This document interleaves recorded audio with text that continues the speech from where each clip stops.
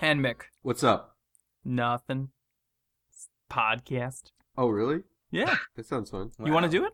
Yeah, I could do one, sure. I could try. I could try. I don't know if I'm dressed for it, but sure. Let's do it. Zelda Informer Podcast. Bum, bum, bum, bum. Hey everybody, welcome to the Zelda Informer Podcast. My name is Adam, and that opening was brought to you by Brandon. Thanks so much for that. If you have any of your own topics, theme song submissions, or anything of that nature, please send those to us at zeldainformerpodcast@gmail.com. Anything of that nature, please send those to us at zeldainformerpodcast@gmail.com. That's zeldainformerpodcast@gmail.com. Here's the news for this week. After 25 years, Nintendo is bringing back the Nintendo World Championship, and Reggie has finally confirmed his participation in an announcement video on YouTube. In spiritual successor news, Yooka-Laylee is making serious strides with its stretch goals as it passes the $2 million mark in the 10 days that's been up. And in its first day, Castlevania's successor, Bloodstained, reached almost all of its stretch goals at $1 million. The project is headed by none other than Koji Igarashi, creator of the series and one of the pillars of the Metroidvania genre. And in Nintendo news, tired of not knowing what day of the month it is, then having to look at a boring normal calendar to find out? Well, look no further than this Legend of Zelda 2016 wall calendar, available now for pre-order on Amazon. And President and CEO of Nintendo, Satoru Iwata, held a Q&A session on Saturday and mentioned how he'd like to make the NX console region-free. It seems that this is happening on a daily basis now. A 17-year-old has just beat the any % speedrun record for Ocarina of Time. And earlier this week, a video was posted of two men in jetpacks soaring over the skies of Dubai. Also, this quest is far from over. King's Quest's recent revival title has released its cast list that boasts some incredibly high-ranking actors. The Ratchet & Clank movie's cast continues to grow as well-known voice actors and film actors join the fold. Ubisoft has finally shown off its latest addition to the Assassin's Creed family. The newly titled Assassin's Creed Syndicate was shown off during a live stream this Tuesday. And for those of you who still have some Club Nintendo coins left over, good news! The soon-to-be-gone reward program just sliced some of their prices nearly in half. You can get stuff like Majora's Mask 3D Messenger Bag for 500 coins. All of this and more on this week's podcast. Once again, I'm Adam, your host as always, and this week I'm joined by... Hey kiddies, I'm back. And I'm Caleb, for those of you who don't know. And I heard there's Metroidvania talk, so I'm here for that. Glad to have you. Thanks. Ooh.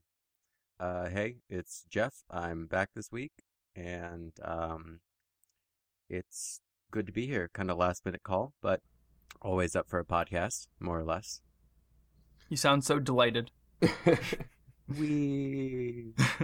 Speaking of delighted, I'm Mick Lauer, RicePirate from Sleepy Cabin. I make cartoons and fart jokes and some podcast stuff. And yeah, it's good to be here to talk about some Zeldas and some Links and some Ganondorfs. I'm definitely down for some of that Ganondorfles. Do you think anyone calls them like Dorfles or something? Dwarfs? Dorfles? Ganondorks? Yeah. Ganondorks. Yeah. Get out of here, Ganondork. Just like in high school. Yeah, that's why he was so angry. Yeah, he's a bad guy. Getting back at the bullies. Yeah. The Hylians never let me play in their Hylian games. He's Rudolph the Red-Nosed Reindeer in my imagination for some reason. Yeah, they all called him a redskin and like oh my boot God. him off and ran him out of town. There is a surprising number of racist theories in the Zelda universe. Like the fan theories, like the Hylian Civil War and stuff. It's terrible. Or awesome, one or the other. He has good fashion sense. I like what he does. I like his color scheme for when he dresses. Oh, and like Hyrule Warriors? Just in general, doesn't he wear a lot of black? He wears a lot of black. Yeah. With like this like cool like sort of texturized like little lettering and details on it. All good in my book. All good in my book. Ganondorf to the end. I have a question. Yeah. I have a question for Mick. Oh no. Have you watched? Hold on. This just popped in my head, and I don't know how you'll take it. But have you ever watched the show Parks and Recreation? I've seen clips of it, and I'm very aware of it, but I have not sat down and watched the whole episode. Adam, you've watched it, right? I have. I have not seen the last season because Hulu decided. That's okay. That's okay. Okay. I was just thinking he sounds like one of the radio talk show guys from that. Oh my God! So basically, like, is this a compliment, or should I be very angry right now? It's like those morning zoo radio show hosts, like, "Hey, welcome to Wacky in the Butt." My rage meter is climbing. Let's move on to the first topic. Don't tell him the name of it. Wait, Yeah. Tell them the name of I don't want to go. Oh, yeah. If I Google this, I might go Ganondorf on you. No, don't tell them the name of this. This is just, I thought it would be funny, but now I regret it. Let's go to Zelda news. I like Zelda news. Maybe he's Oh, like yeah, he's there like was- those there was guys stuff this after week. they do the episode. What's funny about that, and I'm sorry to get off topic, I guess. But the topic? funny thing about that like sort of bit in that show is that they're like these two horrible people on the radio show, but like outside of it, they're really nice and actually very intelligent. They're like, yeah, let's. Did you see that new TED Talk? Yeah, I loved it. It was really fascinating, actually. All right, let's But get then back when to they do their show, they're all Yeah. like, "Wow, look at this poop!" Whoa. Yeah, I don't like dumb. prank calls. Yeah, but tell me what you do like. Do you like Zelda? I do like Zelda. Would you like to talk about Zelda? Snippity snap. Yeah, please continue. All right, let's start with a fan topic this week. We never really do that. Jeff is so excited because he saw the fan topic for this week. Well, I'm excited because I know, I think okay. I can predict your response. I think I can Mick, predict we your beat response around the to bush it. a lot here, by the way. We have 2 fan topics. Thank you to those of you who sent in fan topics this week, by the way. But here it is. Hey guys. Well, a beat in the bush is worth 2 in the birds. What? Just read. Okay. Thank you, Caleb. Hey guys, thanks for the great show. Wind Waker is the first Zelda game I beat, and I want to replay it, but I'm torn. Should I play the New Game Plus mode on my Wii, or play Wind Waker HD on Wii U? There are advantages to both, but I wanted your guys' opinion. Which is the better version of the game? And Adam, the answer isn't none of the above. Oh wow, I didn't see that part of it. I like this person already. Thanks, Aaron Troy. Thank you, Aaron Troy, for giving me no answers to say. Hey, Aaron, New Game Plus. You're welcome. Actually, that's surprising because I'm going to go with Wind Waker HD. Oh, God. It begins already. Hey, Aaron. My advice is don't wait to tell her. Okay, she is waiting for you. You need to just make the move. Okay, I promise this is the best decision you're gonna make. It's not if. There's no ifs to this. You just walk right up to her when you see her tomorrow at the cafeteria. You sit right down next to her and you tell her exactly what you want to do with her. And we're talking Wind Waker HD. I want to play Four Swords Adventure with you. Yeah, 4 swords. You want to smack some 4 swords around with her. These are my 3 buddies, Hank, Ted, Phil. I want to play 4 Swords. Don't do that. It's terrible. You don't know. This episode is off to a bad start. Could be the I best. don't know. I'm enjoying it already. This is my favorite podcast yet. This is my favorite. This is my favorite anything but I yet think- with Caleb. I think I'm going to say Wind Waker HD because you skip like half of the nonsense that goes on in the regular game. Because like there's all this like... The reason I don't like Wind Waker is the fetch questing. So much fetch questing. Get on this boat, travel to this place, pick up this item. Now do it 40 more times. With So what no you're actual saying is you don't like video games. with no actual impact on the story. But I am thank you, Caleb. genuinely curious. Like, Zelda, they like to change up the formula for the kind of gameplay that you have, the look Right. and the feel. Yeah. And I'm curious, do you guys, because you guys would know better than I would, if they were ever planning on revisiting that style, revisiting that tiny little Link with the big head, and like that actually, kind of the art thing style? about that is that that's really just the Toon Link style, which happens a lot. Four Swords Adventures, Wind Waker, Minish Cap, and a few other games have all had that same aesthetic style, just not in the same sort of medium. So instead of 3D, it'll be in 2D. And it's Right, also right. been restricted to handheld. I see. Yeah. of Actually, late. Spirit Tracks has the 3D sort of style, but it has a 2D sort of game. It's weird. It kind of It's falls in the top middle, down. It's top Yeah. down. but it's kind of at an Um, angle.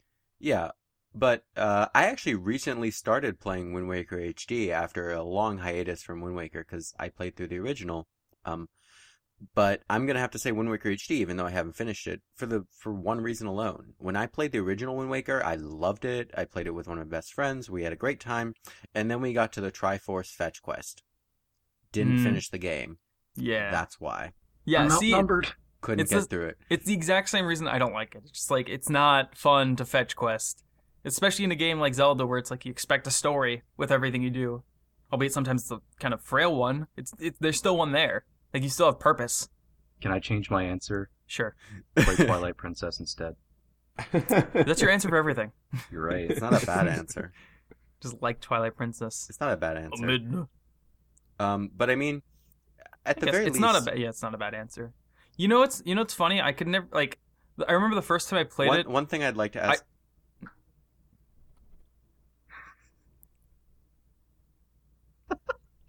Jeff, Yes. were you gonna finish that thought? You gonna had a finish- thought too, and I mean, you I didn't finish stopped. your I thought. kind of waited for you. Yeah. Jeff, go first. Okay.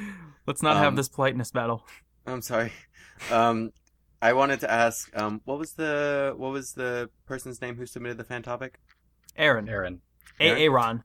I would want to ask Aaron, does he already own Wind Waker HD, and does he already own a Wii U? Because then Yeah, also- that I makes think he sense. has it. All right, let's wait for his It's response. pretty straightforward. Yeah, let's wait for his response right now. Because if he does own those, sure. But if he has to spend like $50 on a new Wii U game to get that, maybe not. The New Game Plus could Yeah. do it for him. Obviously, there's a lot of nice things in Wind Waker HD. It looks, Yeah. prettier. In But if you're general. gonna speeds buy up some another things. Zelda game, buy a different Zelda game in the franchise. Play something Yeah. else. Like try Yeah. something else. Like, and if you want that style again, try Spirit Tracks. Aaron, look, I'm going to have a heart-to-heart with you. There's a lot of bloom. If you want to be able to see your video game, then you should play the GameCube. If you don't I'm gonna want to play see what Train you're in the doing, background. If you don't, no, it's not. I don't.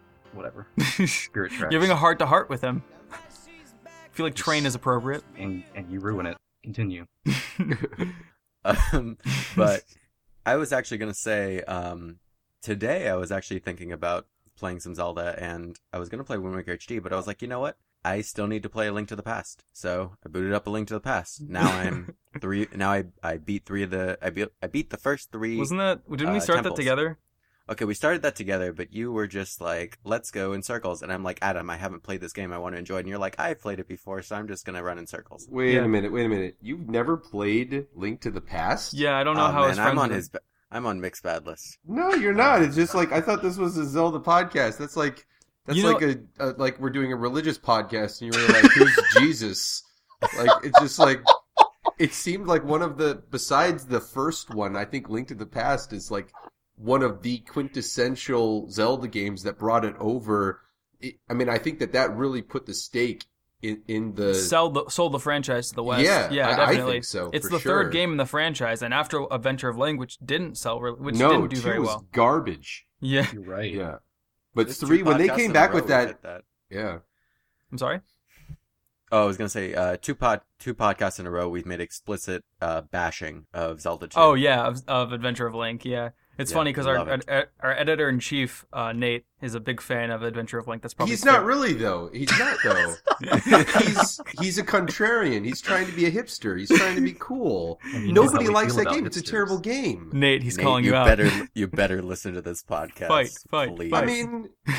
I mean, name one. You know what? I'll shut up if you can name one actual good thing about it. You know, besides the name. What about the fact- downward sword strike? The fact that I'm not You know forced to what? play it is You nice. take- yeah, exactly. Me not playing it. That's about the best thing in that whole franchise. Thank you, Caleb. Amen, brother.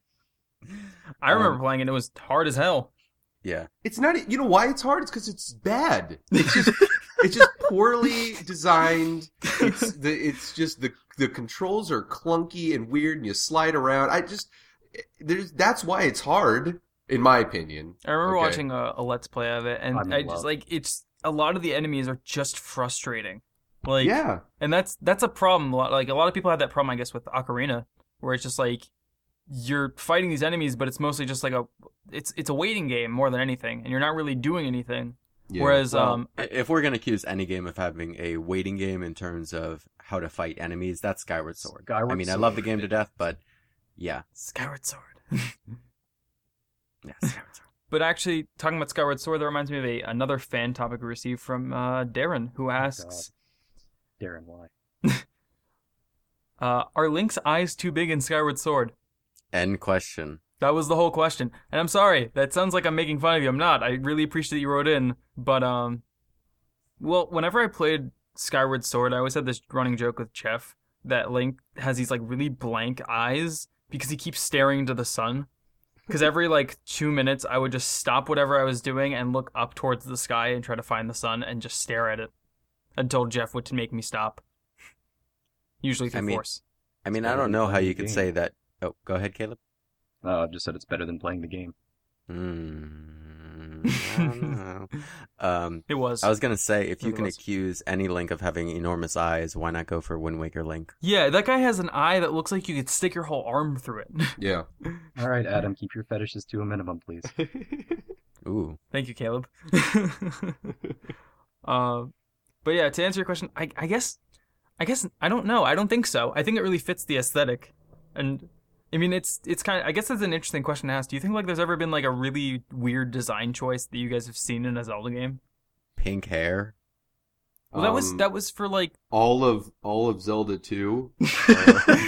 welcome to the I Hate Zelda 2 podcast by Mick Lauer, featuring Zelda Informer. Featuring Zelda Informer. Mick and the Zelda Informer. Yeah, there you go. Could be Are we a band now? Yeah, we could be a band. We should start a band. Let's start a Yeah. band, guys. Oh God. So much to talk about this week because I saw all the news about Nintendo. Did you guys see their announcement this week? Which they one? went- The E3 for the announcement? E3 announcement. Yeah. Yeah. Yeah, it wasn't as good as last year. I think, I don't know. It's hard to beat the Reggie Fils-Aimé.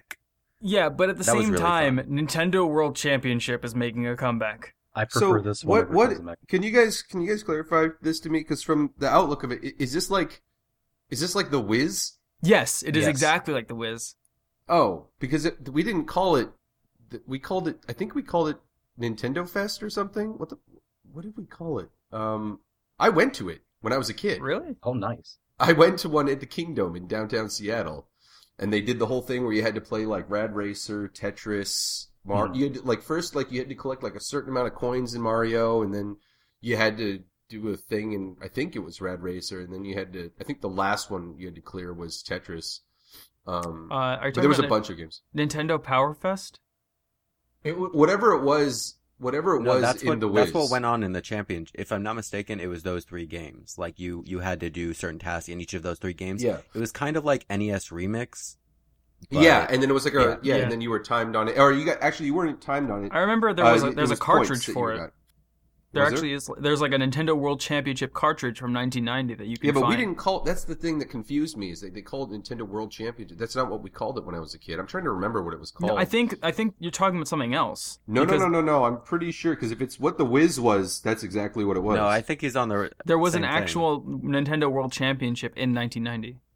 I think maybe Mick's talking about the like event leading up to, and then the World Championship was like everybody who competed in that coming Or together. maybe it's. Are you referring to like an actual event that was annual? No. I just remember it happening once, and it happened at the Kingdom in downtown Seattle. That might be slightly I know. different then. Interesting. Maybe it was Yeah, the I know, local so- version of that. Did you compete? Could have been. I did. How'd you do? I didn't do very well. Oh, I am curious. Making a comeback. They made a big deal out of the bringing back the Nintendo World Championship, but we have no idea what games are coming to it. Right. Exactly. yeah. I mean, That's they the fun. I think on the 30th they're going to announce how to actually enter, which is weird because that gives people like 15 days. Wait, on May 30th is when they're having people go to Best Buy to compete, right? Oh, is that where they're having the competitions? I Well, remember they're them having saying, local competitions, and you can enter if you win those, then you is that you what could it go to is? E3 Oh, okay. and compete there. Yeah. What sucks for me is that they said they're doing it on Sunday the 14th, but I'm going to E3 this year. And my Yeah. flight gets in on the 15th because the conference does not start until Tuesday. I'll do it for you, Dad. Thank you, son. Proud of you. But it's just frustrating because that's like a really exciting event I was really hoping to see, but they're not even doing it at E3 technically. They're doing it like before. Well, Nintendo never really does anything at E3. Well, that's what they so frustrating to me. did. They do that with the Smash tournament last year? I feel like something I started. don't think before so. it. I think the Smash tournament actually took place like right after E3. Like it took place on that Thursday or I guess Wednesday. so. I mean, Nintendo does what they want. They do what they want with E3. That's true. I mean, we already knew that Square was doing their conference at 9 a.m. Pacific time, and Nintendo announced that they're doing it that time too. So Wait, Square's got their own conferences here? Square has their own a lot of companies Bethesda have has their stepped own up. conference this year, I Yeah. think, and Valve has their own conference this year. It's a Yep. really interesting year Oh, because I can't it's like wait for Valve to show nothing. I think they're going to be showing off their virtual reality thing. Oh, good, because I'm not burned out with I that feel like they were already. just going to Yeah. talk about their Steam machines. Mick, you were a kid in the 80s, right? Yeah. Yes, I so was. like so I guess like the whole like virtual reality thing was started when you were a kid, and now it's making kind of a comeback. Is that kind of weird for you to see that sort of happening again? Yeah, I mean, when I was a teenager is when we started seeing the... Oh, okay. Yeah, and that's when they actually had those head things and The Virtual Boy? Yeah, well, no, the actual, you'd go to like a party or you'd go to an arcade and they actually had like the big head thing. It looked like you Doc Brown in Back to the Future. It was like right. huge, except it had a visor on it and you could see in it. And I wasn't sure. I mean, back then it seemed like everyone was talking about how it was going to be the next big thing. And then it just kind of faded out. There was even a movie, Disclosure, I think it was called, with Michael Douglas and Demi Moore. And that had a lot of quote-unquote VR in it. And that wasn't as well. But yeah, I mean, as far as virtual reality is concerned, yes. There was a period of time when everyone talked about it. We saw it. We got a glimpse of it. It seemed really cool. But I guess it just wasn't practical in any way. And it kind of vanished off the radar. And then Oculus came out. I mean, there was a bunch of, Virtual Boy. There was some kind of like, fakey little Crackerjack prize VR things we saw, but this was like, the Oculus I think is the first thing that kind of seems remotely legitimate. feasible. And now that it has like Facebook backing, right? Facebook bought it or Facebook something? Bought it. Yeah, I haven't so heard it seems anything like about it. I haven't either. They bought it and just like tucked it under their bed. But I feel like, that could be... Saving this for later. If they have backing like that, then sure. Then, clearly if they have, the visionaries that Mark Zuckerberg has hired for to make up for his own whatever. His fleet of drones. Yeah. Then fine. That's cool. I'm actually surprised like Google didn't buy up one. But I guess they have their own one too, right? They have like a little... Yeah, I think they're working with... No, that's... Valve is working with Android. Oh, with Android. Samsung. Okay. Yeah. It was the Samsung thing. So I guess I'm curious why Google hasn't... Well, they were working on Google Glass, I know, for a while, and they recently like pulled it back, and they're like, we're gonna work on this even more, but like focus on working on it instead of like selling it to people. Yeah, because instead it looks like they just kind of did nothing. I think they're kind of being like, instead of trying to make virtual reality, how about we just like mod reality, like do modulus reality? Well, that's kind of like Microsoft with their what's that room called? Holodeck? Not holodeck. Yeah. Well, it's basically that. No, it's basically a holodeck, though. It's basically a holodeck, but it's not called that. Can you imagine playing a Zelda game in like virtual reality? Because I know you can play Link to the Past using like an Oculus Rift now. I can't wait to play Zelda 2 in VR. Oh my gosh! Wow, yeah, Nightmare Simulator 5000. Actually, you know what? Maybe that game, if they remade it, and it was like in virtual reality, maybe it would be decent. I don't know. There'd be a lot of jumping. Like I feel like you'd get really tired.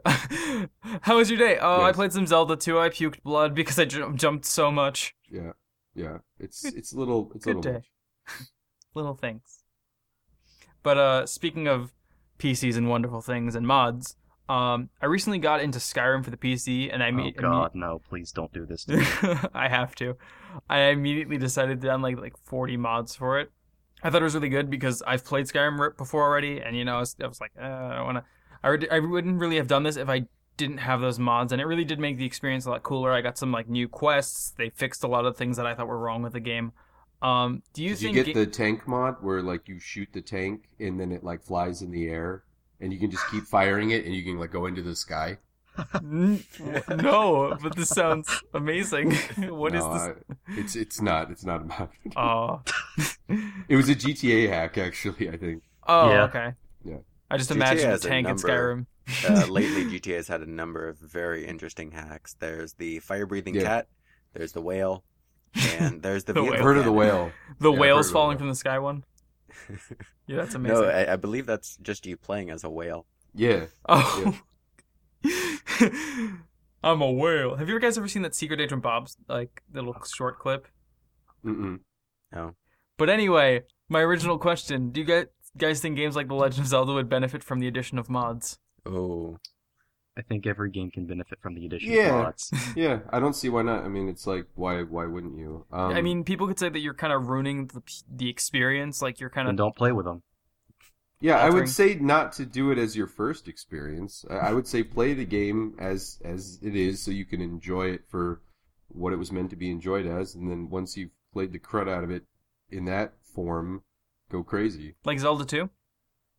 You know what? There's a really I've heard there's a good mod for Zelda 2. Really? Yeah. It's the one where you delete it.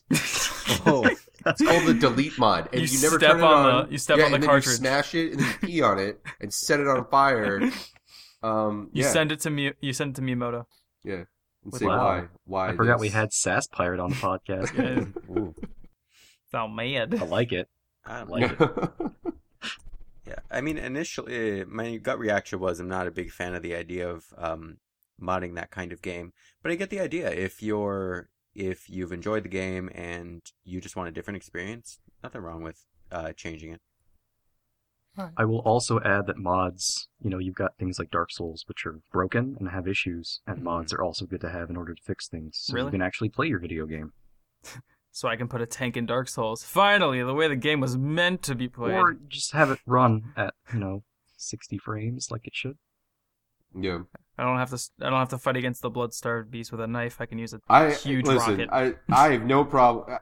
I'm curious what is going on with. I love Bloodborne a lot, but I have no idea what the heck is up when you bring in co-op people. It lags like a mofo. It's like I'm getting last week's news. It is so. No, seriously, it gets really bad, especially like if you enter Old Yarnum and there's all the fire particles and stuff. I'm sure that's part of it, but man, it just gets if you get. Like, I've invaded people where they had, like, 2 co-op people, and it's, like, running at, like, 10 frames a second or less. I don't know. It's choppy. It's so choppy. It's just a bunch of moving pictures. There's an old man, like, just kind of moving, like, and here we go, and here's 10 seconds later. Yeah. No, I mean, yeah, it might as well have, like, a little meanwhile bubble at the top of the screen every single frame, because it's back just, like... in the layer.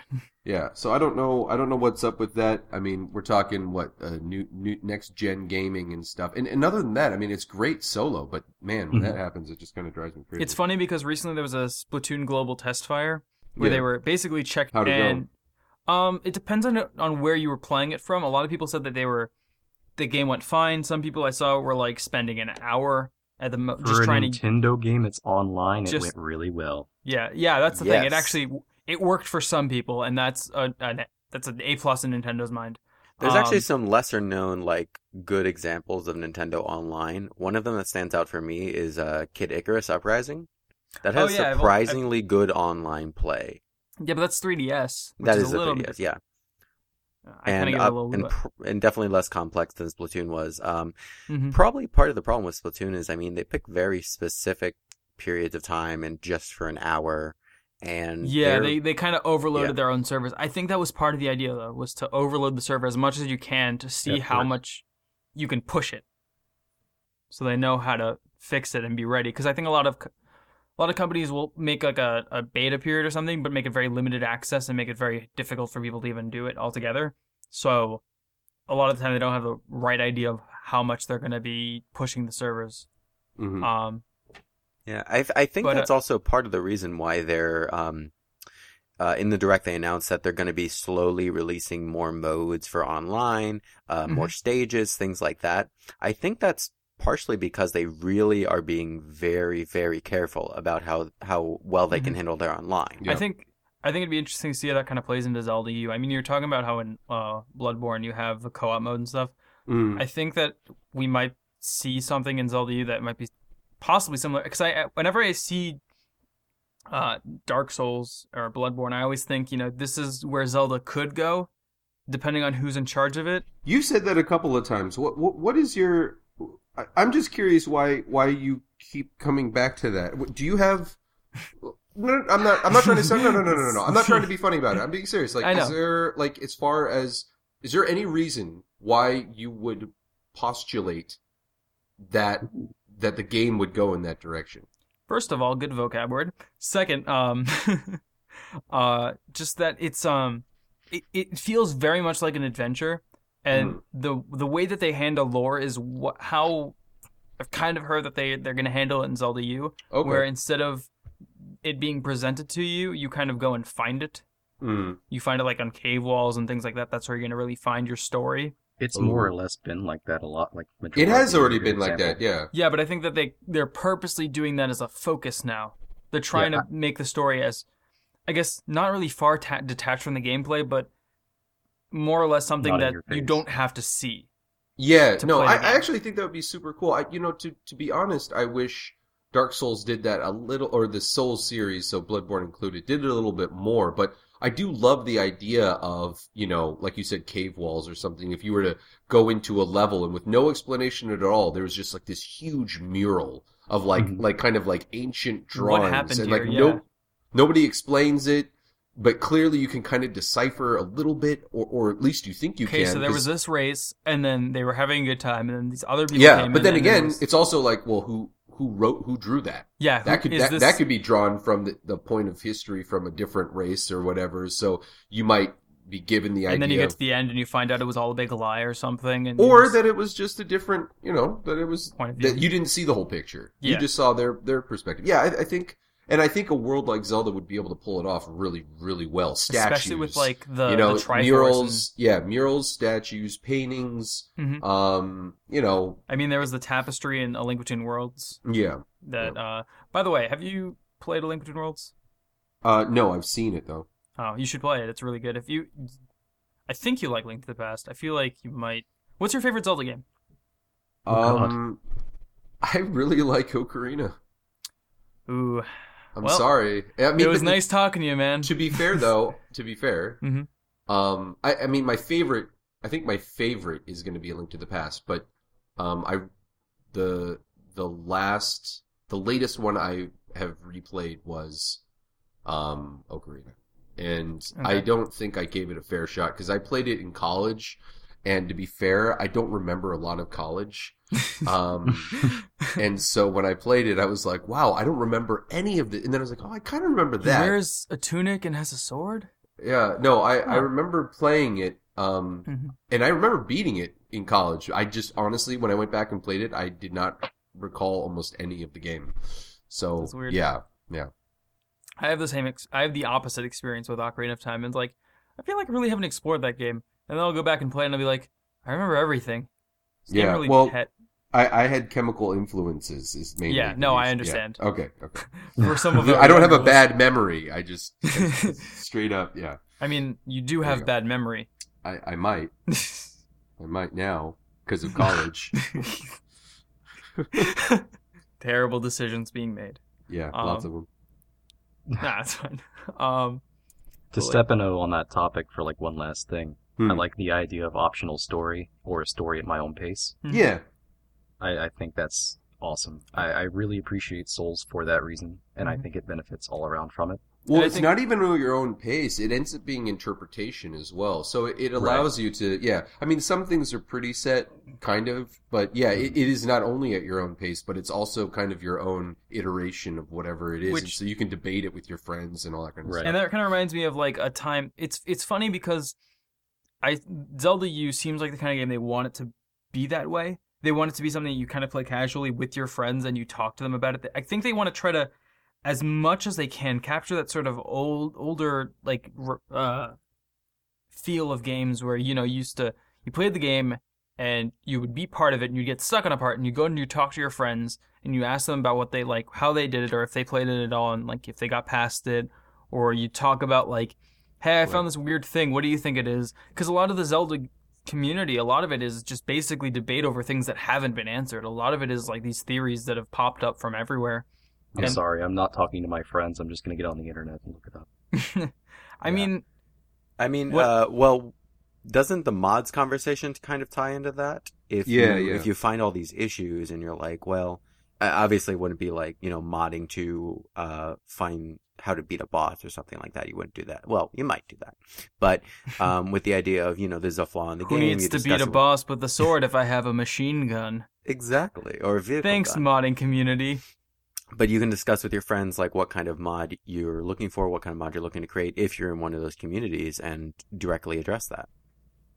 Yeah, Yeah. no, I think I mean, on the show, we spend a lot of time talking about theories almost every week.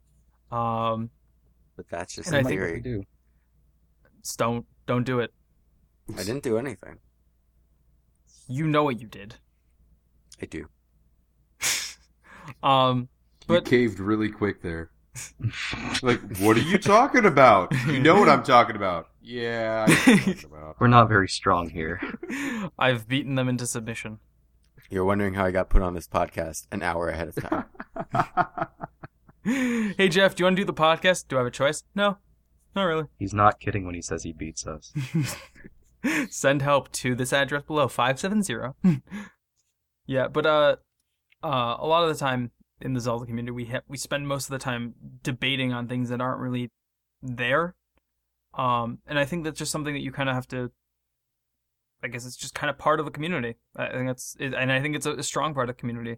The things that even are answered are kind of changed every so often. Every time a new game comes out, I know that Aonuma will come out and say like, "This is the new lore," and it's like, "But what about what you said last week?" And he's like, "I lied."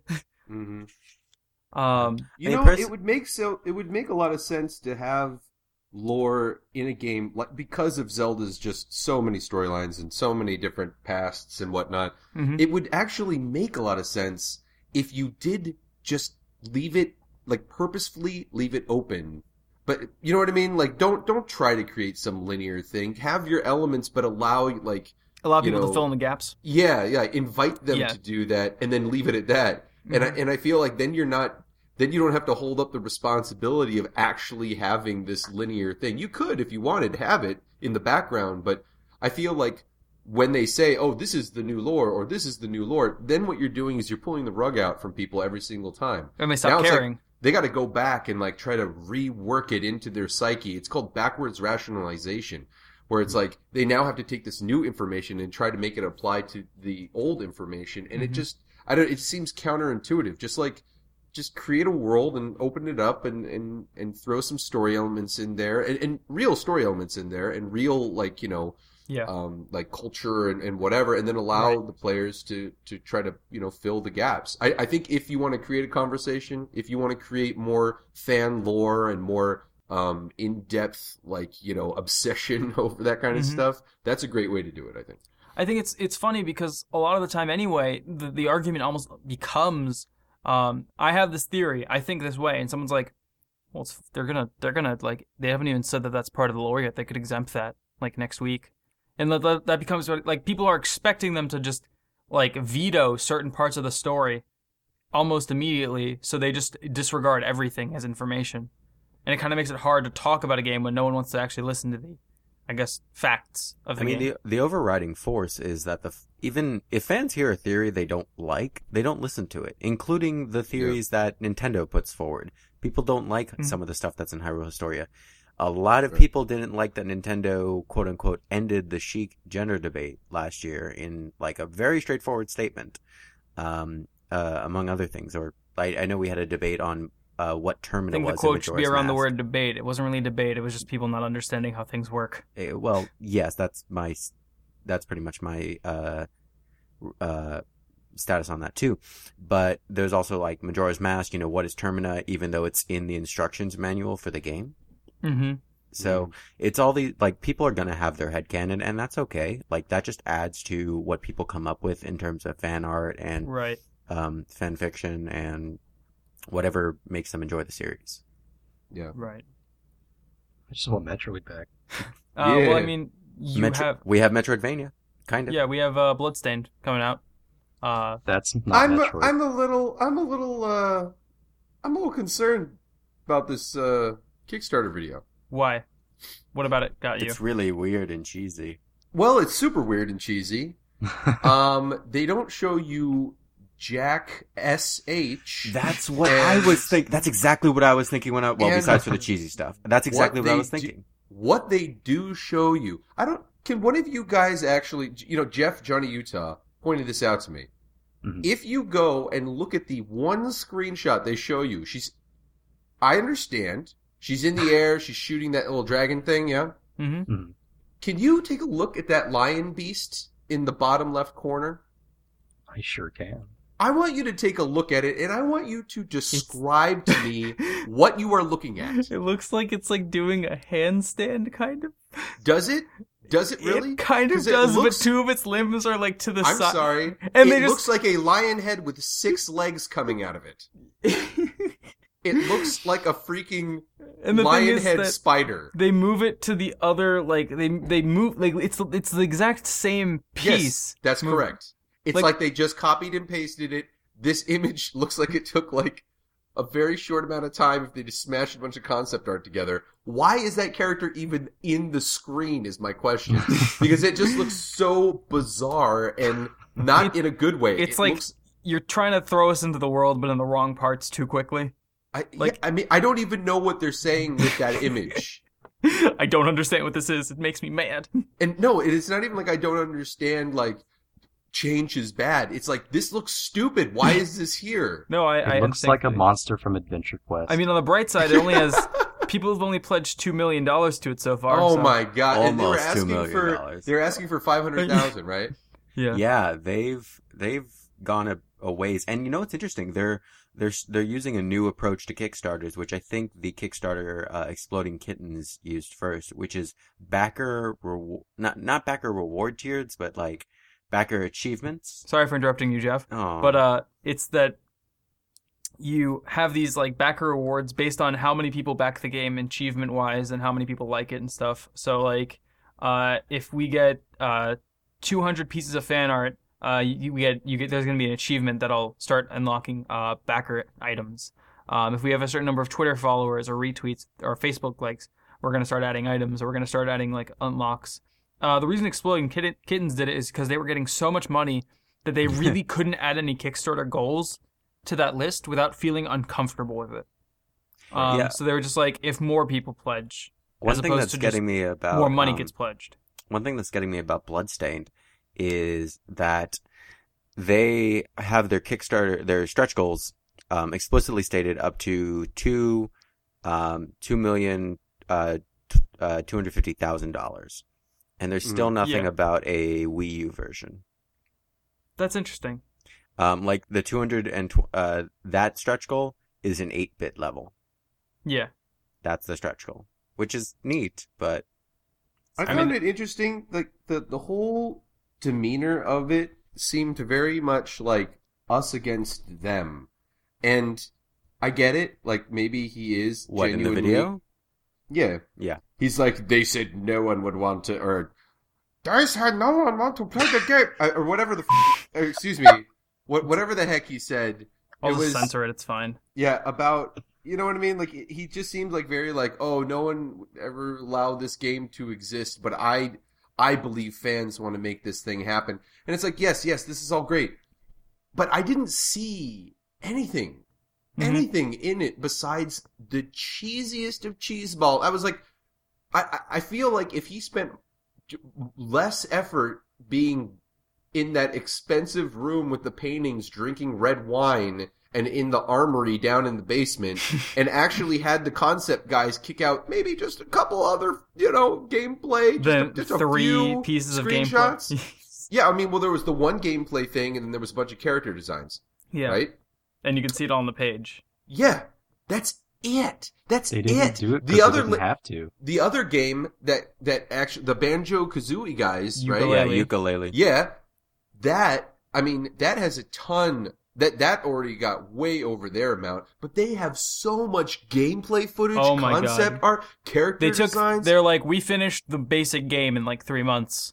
Yeah. They're already No. I have no doubt that is going to happen. I don't know. No, it's if scary. It's It's scary how, like, much they did in essentially 3 months. And they had no problem boasting that, or not even boasting, he just dropped Showed it. Just like here. This is what we did. Dude, he dropped it like he was just walking down the street and farted without, he didn't care. He didn't care. Oh, that was weird. No, not weird at all. He didn't care. He was just like, hey guys, I mean, when he said it, he's like, oh yeah, we did this in 3 months, and yeah, we could do a lot more with, more money. It's like, you did this in 3 months? Yeah, it was like, this looks like a finished game. Yeah, they had a whole, 10 minutes of just footage of gameplay. This is Sonic Boom current state. Okay, yeah, you know what? The backgrounds are better than Sonic Boom already. It's true. Already. It's so bad to say, but it's true. That can't be our. And the crazy thing is that comparison. all the stretch goals for Ukulele, amazing. Like, yes. I was like curious, but now I'm really excited because it's like this game was supposed to be originally like a single player game that, a lot of people wanted to play and like hang out and like talk about together. Now they've made modes that you can play with your friends. They've made games specifically for like 2 to 4 people. I think there's like 8 games that are just for the 4-player modes.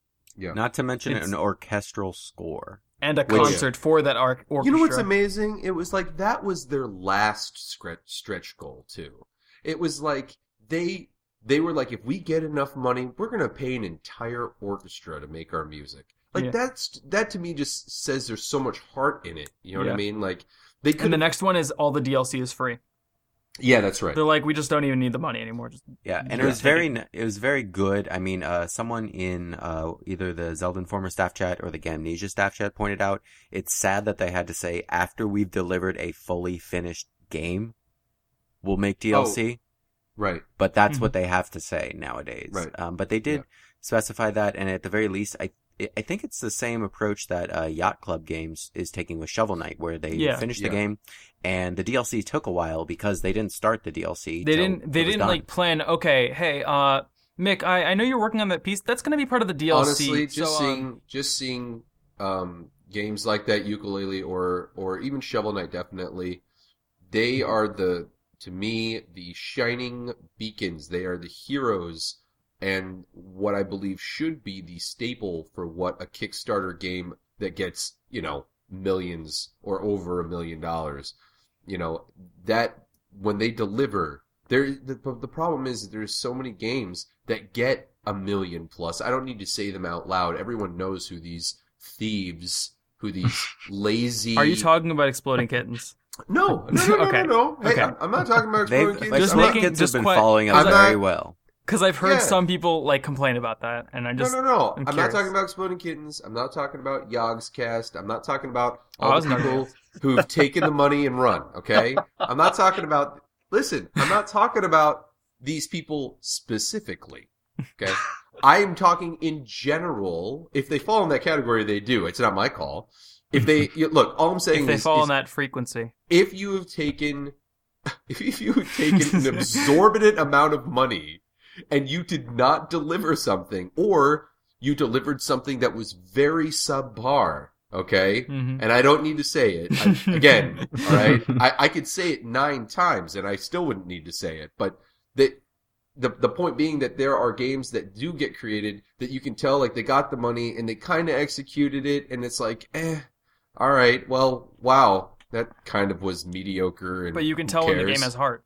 Absolutely. Shovel Knight, I am not a nostalgia-phile, okay? Yeah. It's not like, oh, I love Mega Man so much that when I play a game that even remotely looks like Mega Man, I will marry this game. I hate the original Mega Mans. They're so old and clunky. It bothers me. Hey, I like Mega Man too. Okay, that's no. I still like them. I'm just putting out my opinion. I'm just saying I'm not going to throw money at anything that remotely looks like it. You know what I mean? Yeah, no. But Shovel Knight did. I mean, they delivered. I mean, the level design was really clever.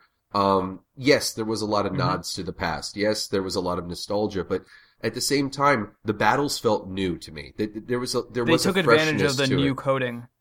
Also, they had Truffle King. I mean, anything out like watching that scene is magical. Okay, I'm sorry. That was actually my biggest beef with the game. What was if I needed some health potion, I had to sit there for 15 minutes watching them dance. I was just like, oh man, really? Thank you. And then it just kept going and going and going and going. I was like, okay, we're done. Can I just X out of this? It's funny because like that sort of thing, you hear about that, and then I met Nick Waz a couple months ago, and he's going to be on the podcast in a few weeks for those of you who are interested. Who is the art director of the game of the Shovel Knight series? Series, I guess at this point because it's. They're working on all the DLC. Yeah, hopefully more games. They said they're going to be talking about things. But I would love, if they put the care and attention and the cleverness and the fullness, like touching on. I mean, even the music was great. When we had everybody over around Pico Day, we had like 15 people in the house, and we were playing Shovel Knight. We would just go up to the loot dude, the bard guy, and we just throw in a couple tunes, and everyone would be working. And we would just have this stuff on loop. You know what I mean? Like, yeah. It was just from the music to the level design, the character design. There was an actual story. Like, it wasn't like the most mind-boggling story. I kind of figured it out. But it was actually touching. It was simple and touching, which is amazing. Boss battles, super fun. I mean, the mini bosses, original. All of them original, except for, I guess they, like, reused the Griffin thing, whatever. But, you know, like, it was just so... I don't know. There was just so much attention. And if they do that with all of their games, I will be a lifelong fan of that company. Yeah. Absolutely. It's the same way I feel about FromSoft. The reason that I mentioned meeting Nick is because, like, meeting him was... and Jeff was there, too. It was a rewarding experience because you can just feel how much he cares about this game and how much he loves working on it and like how excited he is to do more and like how much he wants to make these amazing games. Like it shows in their game, but it's like even in person you can tell that their passion is to make a good game and not to make a profit. I hope Yacht Club does Kickstarter for every game. And I don't think they're ever going to have a problem with money. Oh no, I don't think so either. These guys, I mean, they know how to do it. So yeah, they were the pros that made a bunch of like really good games. Yeah, for and a long I mean time. the thing is, it's interesting because they have pedigree. They definitely do. Like the people on the Yacht Club Games team, they do. You have to get on that team. I think you had to have a good track record to begin with. It was a good backing, like in terms of them going to Kickstarter. It was like these are the people we have. This is the experience we have. To bring it back to Bloodstained. It's very interesting because it's pedigree, but with like this very big ego. And that was the big thing that came through in that video because it's just him. It's just Iga. And that one man does not make a good game. You know what? That's the thing that I didn't mention because I didn't even think about it till you mentioned it, but it was in my mind. That is what bothered me. I wanted to see the artist. I wanted to see the music guys. I wanted to see the level designers. I wanted to see who else. For all I know, they're all at the very that's bottom old of that concept art from Kickstarter another page. Castlevania thing. For all, they are. Okay. They're all at the very bottom in like all these little there, like though. Dracula costumes. It's kind of cute, but it's also like, well, I'd like to know more about what they're doing. Who they were. I'm kind of bothered by Inafune. You know what's funny is that whoever did the little character portraits is like a caricature artist, so it's really weird. Yeah. But look, I'll end the Bloodstained thing. I'll just say this. Symphony of the Night is easily one of my favorite games of all time. I am a completionist by nature, and it's why I stopped playing video games for a good 10 years. And it was because when I played Symphony of the Night, I did not stop, not just the whatever 206.3%, whatever you could get. I'm talking like I wanted to know every item that you could get from an enemy, generally 2 items each, right? So I would kill enemies again and again and again and again until I could literally fill out that entire like Pokedex of enemies where it like tells you, the items and stuff they dropped. But it was easily one of my favorite. What I loved also, the weapons that you could get, like this knuckle weapon that could also do a Hadoken, or you could have this flame sword that could do a flame burst. But it didn't tell you. They didn't. I mean, at least maybe in the remake, let you kind of figure it out. Well, I didn't figure it out until by accident. And then the shield rod. Oh my gosh! Do you guys ever play Symphony of the Night? I don't know. Yes. Okay, so the shield rod. If you have the shield rod, any shield that you have with the shield rod had its own like summon. Like you, really? Yeah, like you like summon this thing. So like the leather shield, like a big cow showed up, and I think like you got a little bit of health there. But then later on, you got the dark shield, and this big head like comes out of the ground with like all these like boulders, and it was easily one of the most OP things you could do with the shield rod. But it was like in the Medusa shield, all the different shields with the shield rod had a summon that it did. Like, so like there was a cool combination of weapons going on. Absolutely. And I just felt like it was a very, very full game. These guys, they say they want to realize the full potential of what that is. For me, playing Symphony of the Night with the dual castles, all those weapons, amazing music. In fact, today on Twitter, I just posted Dance of the Pale, or whatever it was called. Castlevania's always had really solid music, in my opinion. Just like, probably one of the hot staples of the series. But it's just like... Yeah, and then and then also all the secrets that they tend to have as well, which is great, but it's like, I don't know what this guy plans to do. He didn't say. All he said was that he wants to make a game, and he wants to make it better. I didn't hear what was better. What A lot of it you have to read. You have to like really read into what he said. Okay, so they did post a lot of it? Because I just watched the video. They've said, like, there's going to be an item crafting system.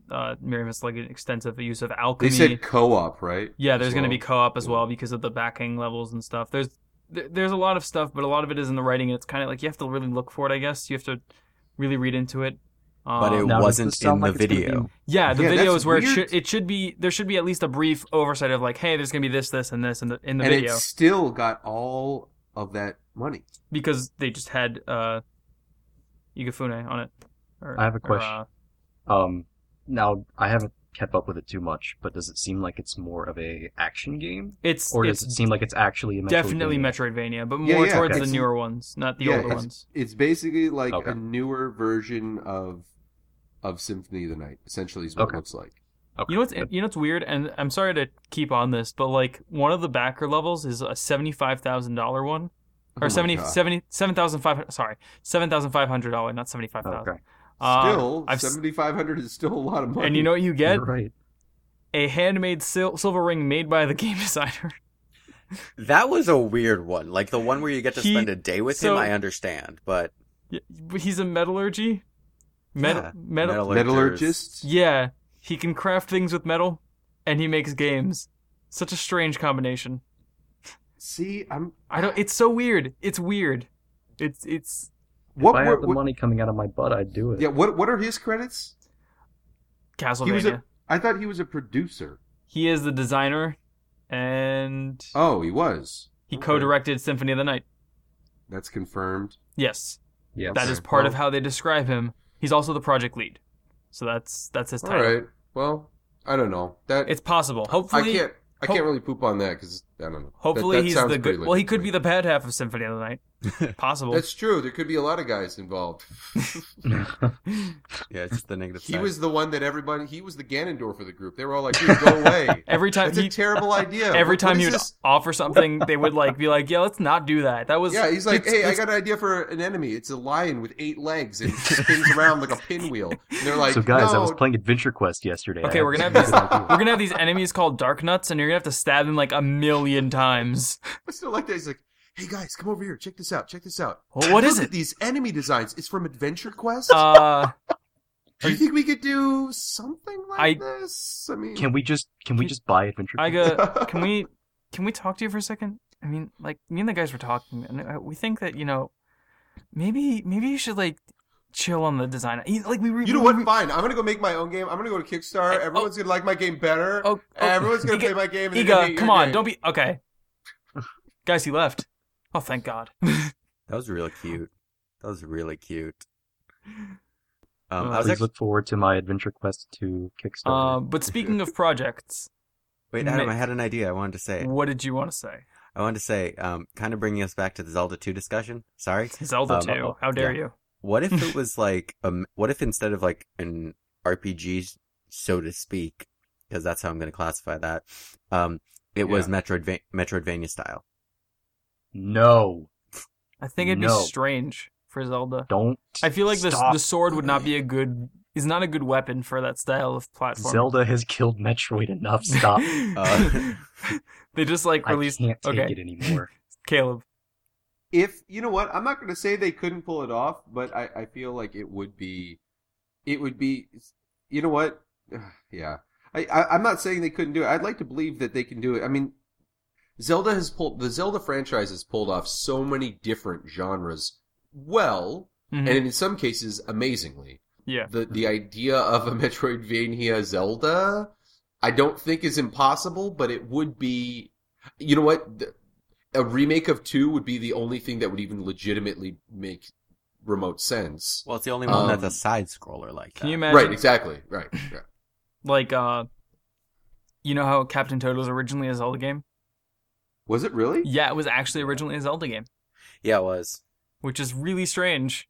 I mean, I can kind of see the puzzle elements of it, but I'm Yeah, so but glad they went the way they did. It's the cutest I haven't thing. played it, but it looks. I love the original feel of it. I love watching people play it. It's a charming game.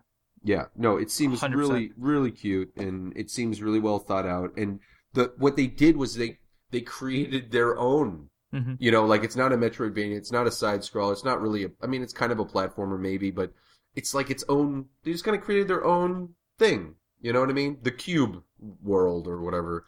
And I feel Yeah. like it's. I don't know. Like when you create that, It fits within the style of the game that they were trying to base it off of. Well, right, and But- now you have free. It's hard to compare it to other games too. Once you create your own, It reminds me of thing. Fez Yeah, a little bit. A little bit, yeah. Yeah, It kind of but, reminds me a little bit of but, like- Catherine. Yeah, that too. Like very vaguely of Catherine and a little bit of Pushmo, if you've heard of I have that not game. played. I have Pushmo's not. from the eShop. It's like this little puzzly game. But it actually reminds me a little bit of that. Yeah, it's a little bit like Fez, but without like the social justice attitude problem, and the total like psychotic break. So yeah, it's a decent comparison. Fez's sure. designer is the It's most Fez for interesting kids. game designer ever heard of. He also, I think they we could both do have our hats. own podcast on Phil Fish, so let's just not even get into it. Phil. Anyway, but speaking about projects, let's ask Mick, since you do a lot of things with your tablet and your voice.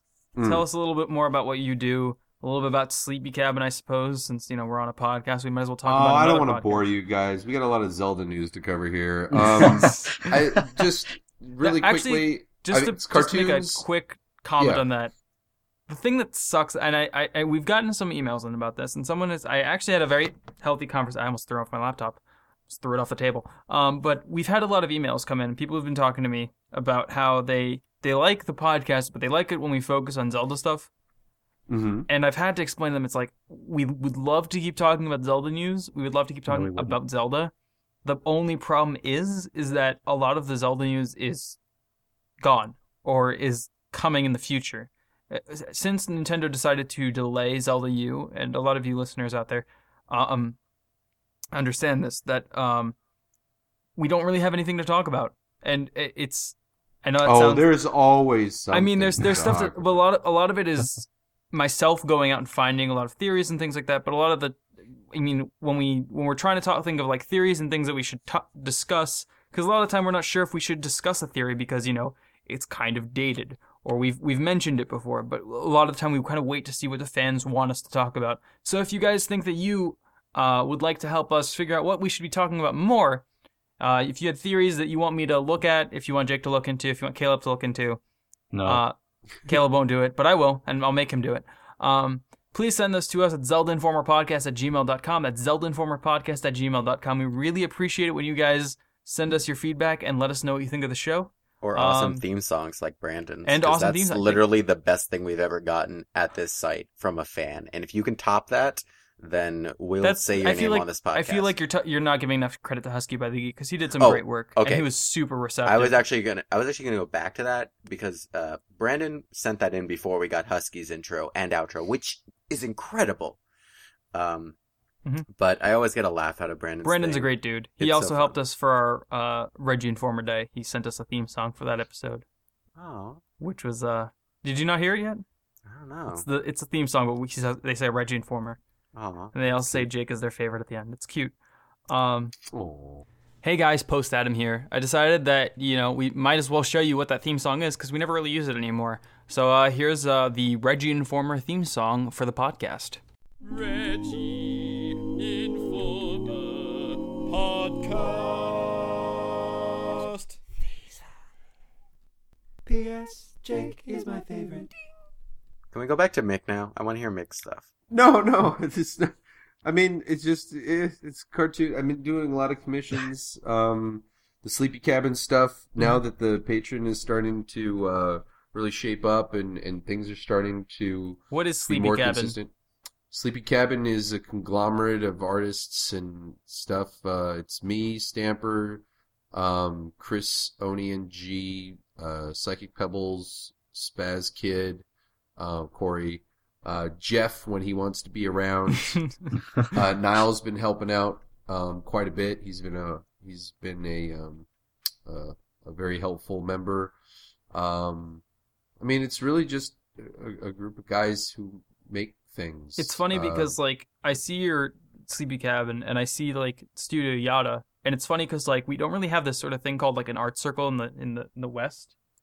But I think you guys have reached, I guess, the closest thing to it, where you'll kind of work together in the same environment, and I don't know if you do this very often, but I think you kind of collaborate on certain things, or you plan on collaborating more. Yeah, so that's the thing. Right now, the biggest issue is that Chris and Zach, they have a show called Hellbenders, and that is moving forward actually with Yada.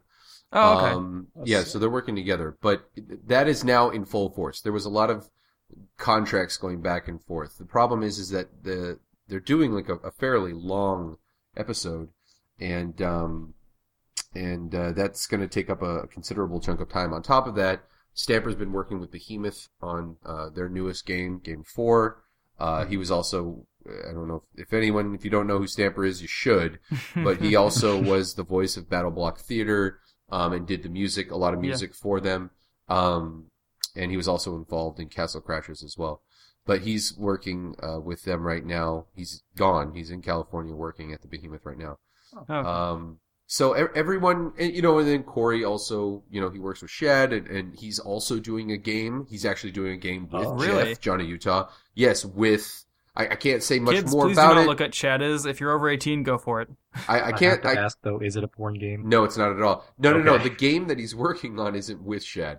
He does commission stuff with Shed, but he's working currently with Jeff, Johnny Utah, with Tom Fulp, who is also from Behemoth, Alien Hominid, Castle Crashers, Battle Block Theater, blah, blah, blah. And they're working on a game right now, those three. And it is gorgeous. It is Jeff, the combination of Jeff's like artistic direction plus Corey's like meticulous frame by frame animation, and then just Tom, in his like general ideas, kind of throwing them off into directions to go make stuff. Like it is so wacky and so weird and beautiful at the same time. They showed a little bit of it at Pico Day, just kind of like a Newgrounds meetup. And I mean, I've seen it before, but man, it is so pretty. And I can't really explain it. You can tell that it's just such I feel like this game needs to get on Kickstarter or something like that. They have plenty to show, by the way. I mean, they have like 10 bosses already, and like, I don't know what it is. I think the issue is whether or not it's going to be a Behemoth game. But again, I can't really talk much about it because A, I don't know a lot about it. But B, I was recently talking to one of my friends who's a Smash Bros. Competitive player. He plays Ganondorf very well. And he was talking about how he wants to go on this European trip. But it's expensive. It needs about like $3,000. And one of the things he was like trying to sell off like a lot of stuff. Like he was even trying to sell off his own setup. And I was talking to him about how he's like just like you should go on like GoFundMe or Kickstarter or something. Try and get your trip group funded and try to make it into like a work thing. Like try to get something out of it. And he was very hesitant to do it. But then like 2 days after I told him to do it, he messaged me and he was like, "Dude, I'm going on my trip now." And I'm like, "What do you mean?" He's like, I did what you said and I got like $1,000 already. And it's crazy because like a lot of the time I think that people are hesitant to do these sort of things. They're like worried about like seeming greedy or seeming like they're begging for money. But which is a very credible thing to be concerned about. There's plenty of people that are gonna, poop all over you, and call you out and try to pin you as that. Mm-hmm. And to be fair, there are those people who do. For the most part though, it's interesting because I feel like the people who call people out for these things, like, oh, you're just stealing money, blah blah blah blah blah, they're either not involved in any way in a creative capacity. So like in terms of like projects. They don't understand how a project works to be. Right. So they're like, oh, you want money for this thing? You're just a thief, blah, blah, blah. And it's because they actually have no concept of how these things actually work or how much they time don't know what asking a producer for work is. Well, no, I mean, they go to work and they go home and they watch their movies. No, I mean like a producer, it's essentially the same thing. Kickstarter is just asking a bunch of people to be mini producers. Sure. In the same way that you go to like a movie. Or it ends up being, so it's either those people who have just no capacity or it's those people who would actually themselves use a system like that to take advantage of people. Mm-hmm. So it's kind of like it's like whoever smelt it dealt it, or whoever, whatever. It's the idea that they'd call out people and be like, oh, you're just stealing money, because the truth is that's exactly what they would do. Right. And so, but at the end of the day, what you end up getting is the people that are very supportive, and that small percentage, and it's always a small percentage, always ends up being so much more important for a number of reasons. It has nothing to do with money. It has everything to do with the fact that they are the actual, like, there's plenty of people that say, like, oh man, I wish I could support you in some way. It's like, dude, just by saying that, like, clearly you are supportive. Yeah. Like, I don't need your money to know that you're being supportive. The fact that you are just supportive is supportive. The fact that you say that you can see why someone else would want to give me money Right. or something like that. And that even helps. if you were like, you know what, I wouldn't do it, but you know what, I'm okay with other people doing it. Because, Yeah, if they said, I like what you're doing. You're worth it. You know, yeah, and it's just the idea, that versus the antithesis, which is you're a hack thief who's conning a bunch of sheep into throwing their money at you so you can, you know, there's this very negative attitude, but it's like clearly not one of those people do I give a shit about, or It's not fine. one of those Just, people I'll do I censor give it. a crud about, because these just aren't positive people who understand the notion of support or the idea of, you know, caring or understanding, you know, how much effort goes into things. And so I think in, you know, like in the case of your friend, you know, he can be weary, he can be fearful. You know, Corey's the same way. We keep telling Corey, because a lot of the Sleepy Cabin guys have serious money issues. And, Of course, you know, because it's like, you have this, like, it's interesting because you have the YouTube debacle that happened with the minutes watched. yeah, formula. you know what? Things are getting better because of Patreon. Things are getting better because of some of the choices we made, which is focus less on just random masses and focus a lot more On the people that will support you continuously. Well, it's not even just like, oh, let's focus on the people who, you know, will support us. It's focus on the people that we care about, you know, and it ends up being them, but it's a lot less about like, hey, let's try to create support. It's a lot more just like, well, there is support. There already is. Let's just focus on them now. Instead of like going to like in the middle of public and screaming about like who wants to play video games, going to like a card shop and talking to people there. Well, we don't really talk about our Patreon that much. I mean, I don't even know how often we plug it, to be honest.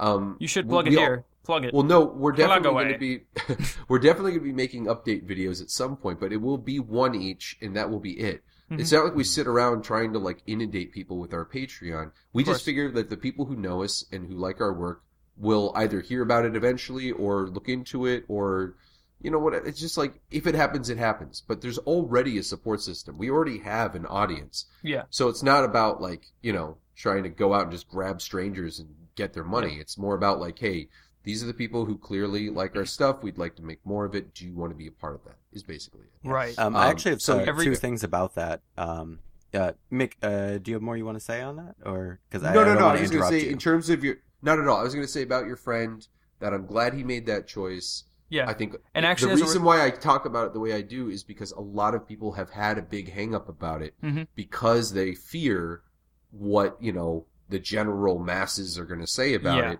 And what I'm trying to say is F them, because And you know what? As a result, he found things that he liked because of it. Like, he found out ways he could do this in a way that was enjoyable. Like, he's making a travel log of his entire journey. He's going to be like writing a guide on what, like, basically where to go, what to look for when you're going to these countries, and you play competitive Smash Brothers, and that's amazing. Right. Like, that's really helpful to the community. And not only that, he's like, hell, if I can be the first one to add, I would gladly throw $100 at Corey's game. I want to do it right now. Oh, So well, he should do it. I would love to show. I think there's a few GIFs that got leaked. I think Tom even leaked them, but then like when Jeff mentioned the name of the game, it was like kind of a problem. So I don't really know what the thing is. But I promise you, I play a lot of games, and it is gorgeous. Oh, I have faith in all of you. It guys. is I'm goofy and hugely weird and freaking beautiful. But yeah, that was. I know I went on a long time about it, but I only do it because I feel like so many people have been afraid, like they've been kind of intimidated by people and the general rabble not to ever go that route, you know. And I think that don't you end sell up out, man. Well, no, exactly, and well, there is selling out. There absolutely is selling out. But then there's also like, hey, I need to be able to eat. Well, yeah, I mean, I personally look. I can sit here and say like crowd support's great, but then I also, you know, behind closed doors or on this podcast would say I don't like it that I've seen certain Let's Players who already make a lot of money just being a Let's Player on YouTube and also on Twitch, and then also then have a Patreon. Like that damn Oni and G. he doesn't do that. You silly. I know. I'm just kidding. No, but there are some people. It's like, dude, how many ways can you be taking money from people for playing video games? You already have subscribed. And look, again, I shouldn't be judging, but I do. It's not my place to judge those people, but I will. If you're already getting money from so many different sources, and then on top of that, it's like, pay me money so I can play more games. I get it. It's a source of entertainment for people. And who am I to judge what someone's source of entertainment is? Some people like to get whipped on the butt. Some people, Some people like to play Zelda 2. Some people like to play Zelda 2. I have my opinions about Zelda 2, but I'm not going to tell someone like Nate that he's wrong. Again. Right. I mean, I think, I personally think it's terrible, but, some people like to eat Vegemite. So, it's a thing. It's a personal taste thing. But yeah, anyways, that's the end of that whole thing. I've had a couple of drinks, just so you know. No, it's fine. Oh, during the duration of our call. We had on Cole, and we had video on, I think, for him, and it was interesting because we just like watched him drink beer after beer. It was kind of like, this is almost like interesting to just watch and see how far he goes. Did you notice a considerable, noticeable decline of comprehensibility from him? Not really. He's a UFC fighter. Oh, there you go. Yeah. My two things on everything that Mick was just talking about. One thing that I really like about Patreon is that the initial suggestion is just $1 a month, which is a ridiculously low amount to dedicate, but it's still, you're supporting that person, and that's amazing. That you say that, but any dollar amount, the fact that someone goes from viewer, like voyeur, viewer, fan, to actually pulling out their credit card, putting in the number, and dedicating a certain amount of money that they make to you, even if it's $1, that step is huge. The gap between I watched a YouTube video and I enjoy these videos, or I like Sleepy Cabin podcast, or I like the Zelda Informer podcast, and now I want to give it money. That is a huge leap. I mean, yeah, it's just pulling out your wallet and entering some numbers, but the thought process and the decision to do that is so huge, and that tells you so much about the person who's doing that, I think. It's funny because, like, I've mentioned this before in the podcast, how, like, even getting an email from any single person Absolutely, on the podcast, it blows me away. I feel amazing. I'm off the wall. I jump and I tell Jeff about it. And related to that, like, just recently, like, this past week, I've been on a kick for this one YouTube artist, Shoko G. I'm pronouncing his name wrong, but he runs this channel called Kazooed, and he does kazoo covers of video game music, and it's way better than it sounds. I know that Jake would love that. Cool. It's amazing. Anyway, but I just realized, like, I've been talking to Colin from over at Gamnesia about, like, how to support like various YouTube artists and the stuff we put off from the sites and whatnot. And I realized, like, I hardly ever like videos on YouTube, and I'm like, what am I doing? It's so simple to just click, and I like this. This is a good video. And if every single person who watched a video and enjoyed it actually did that, like, and subscribed, which would be cool too, that would be a huge impact in itself. Sure. Yeah. Absolutely. It's funny. It's the first thing people say, like, comment, and subscribe. And it's usually the most overlooked thing. People will comment and subscribe way before they ever click that like button. Yeah. Oh, yeah. People like to say, people will like, but it's interesting because, yes, while that is extremely awesome that people do that, and it is very helpful, it's interesting when the viewers start thinking of it as like a currency. Like, I've gotten comments like, if you make a video like this again, I'm never going to comment on your videos again. It's like, I'm sorry. Look, I just made this because I thought you'd enjoy it. Who are you? It's not like, I don't know you, man. No, and it's not like, who are you? Like, oh, I'm this big thing. Who are you? It's more like, no, literally. I don't know you. If I saw you on the street and, like, I never made a YouTube video in my life, who are you? Like, I don't know who you are. I don't know why you disliked this video. I don't know what you liked about it. I don't know You how don't to even fix have it.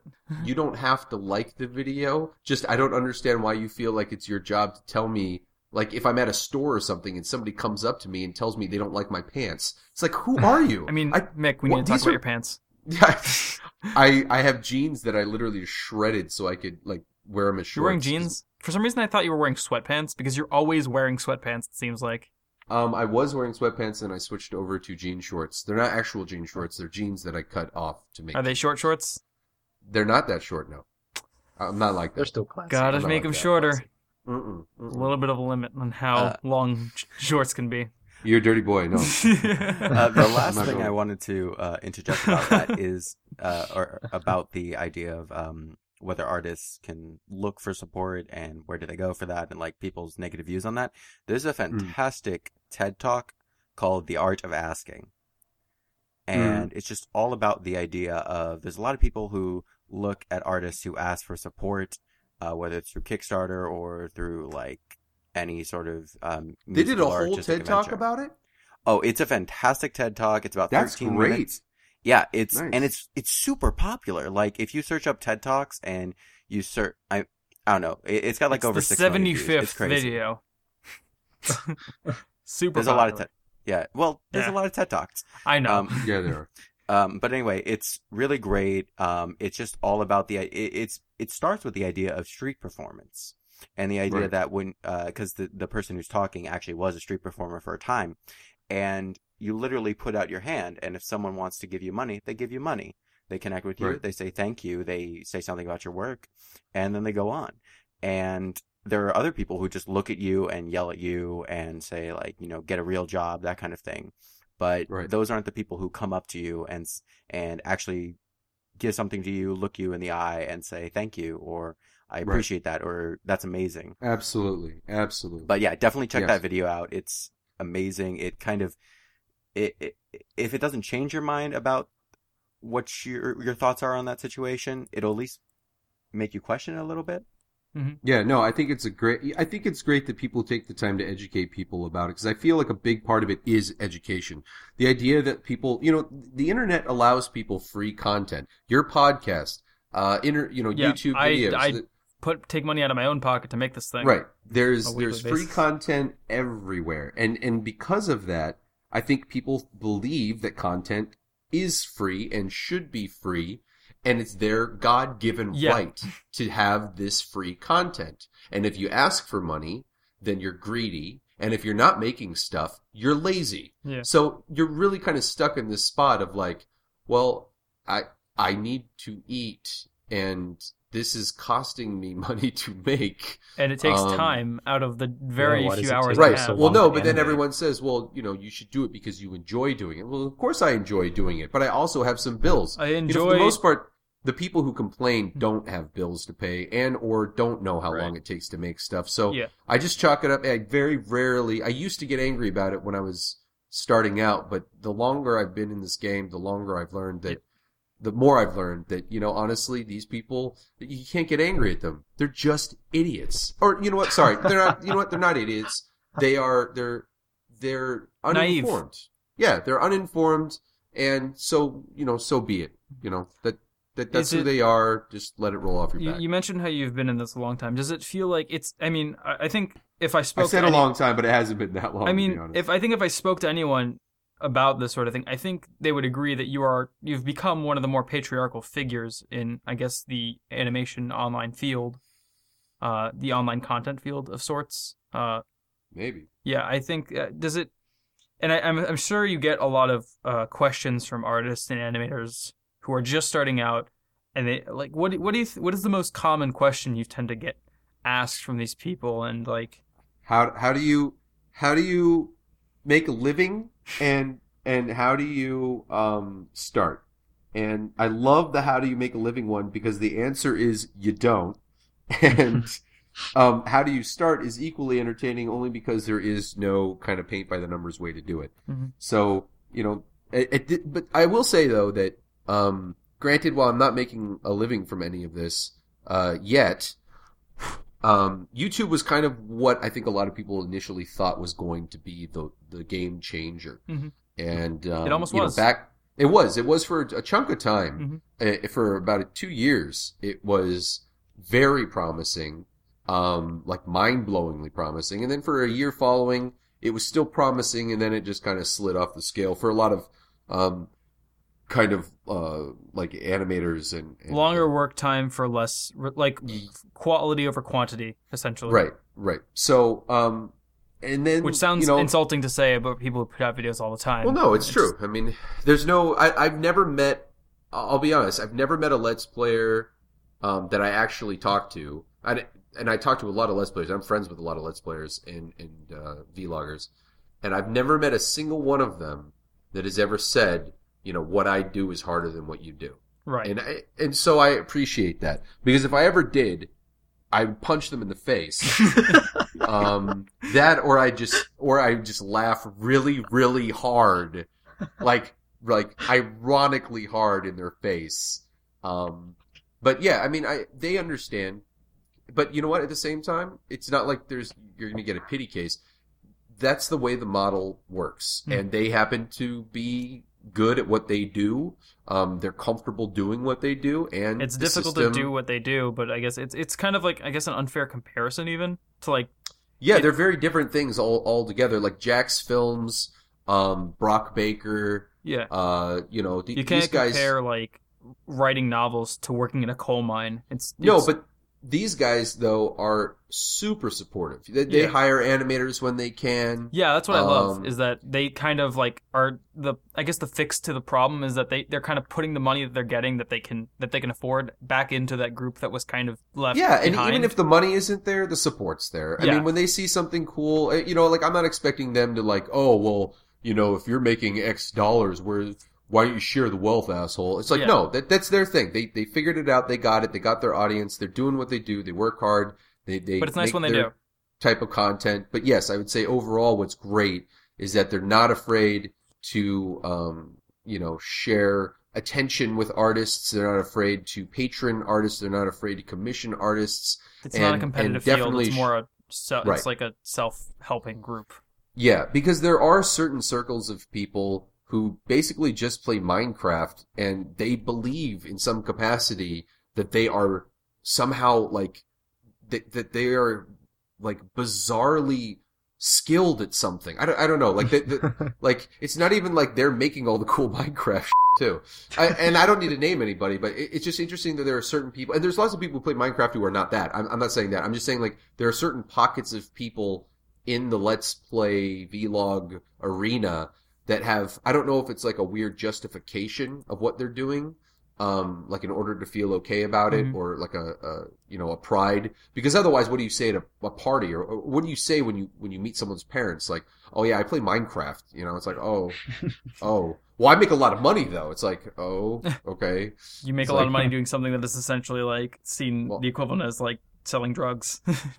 You could. I mean, yeah, this one's legal, but it's shameful. It's like who's your audience? What are you really making? What are you really doing? And what by would the you way, do if the internet like disappeared? You know what skill set do you bring to the table?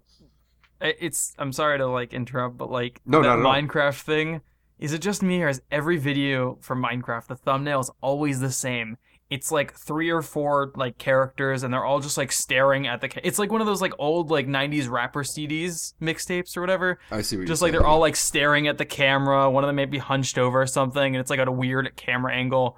And it's like, don't give me cancer. What is this? Is this supposed to like make me want to watch it? It's just weird and uncomfortable. But it does. It makes the target demographic want to watch it, and that target demographic is like 10-year-olds.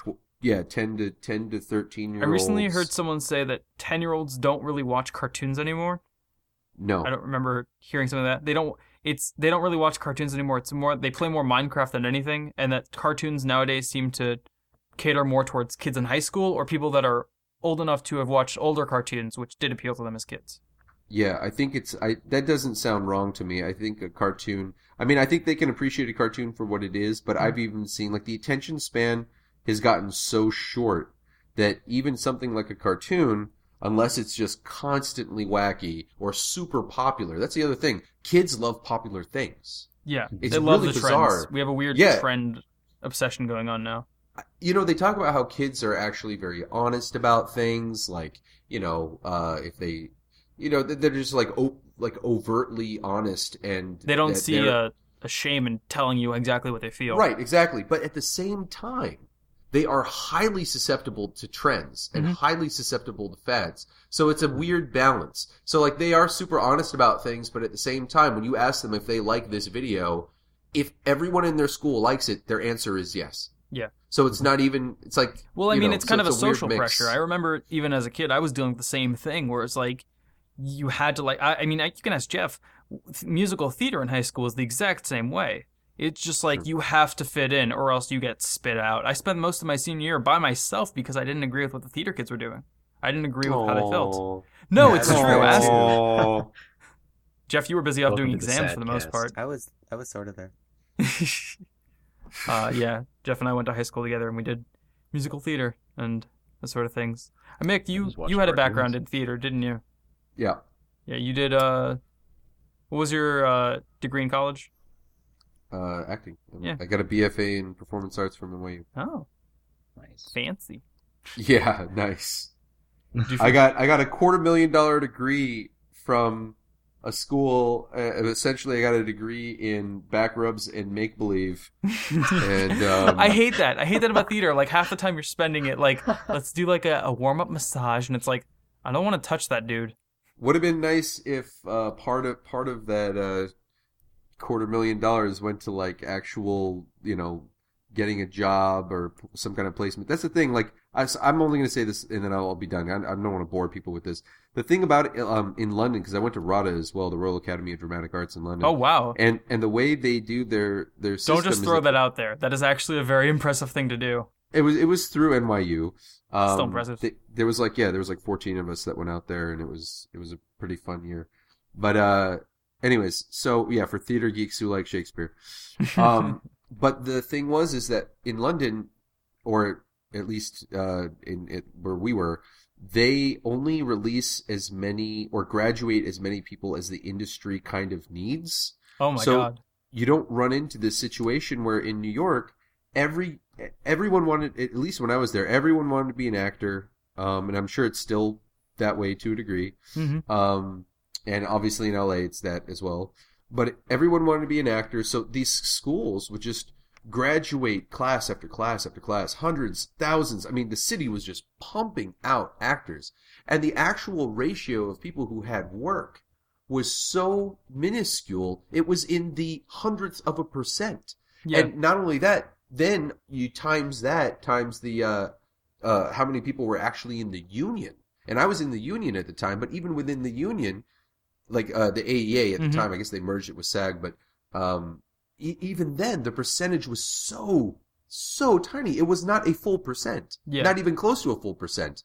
And in order to get any of the benefits that you pay for regularly through your dues, you have to work at least like 18 weeks or whatever it was in order to get any of the benefits. And that's difficult to get in this sort of. It's funny because like I was talking to a friend about the Japanese game market versus the American, and in a lot of media.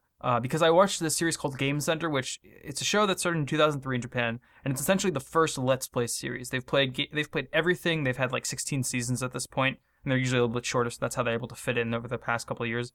They played things like Link to the Past, Mega Man, all these sort of things.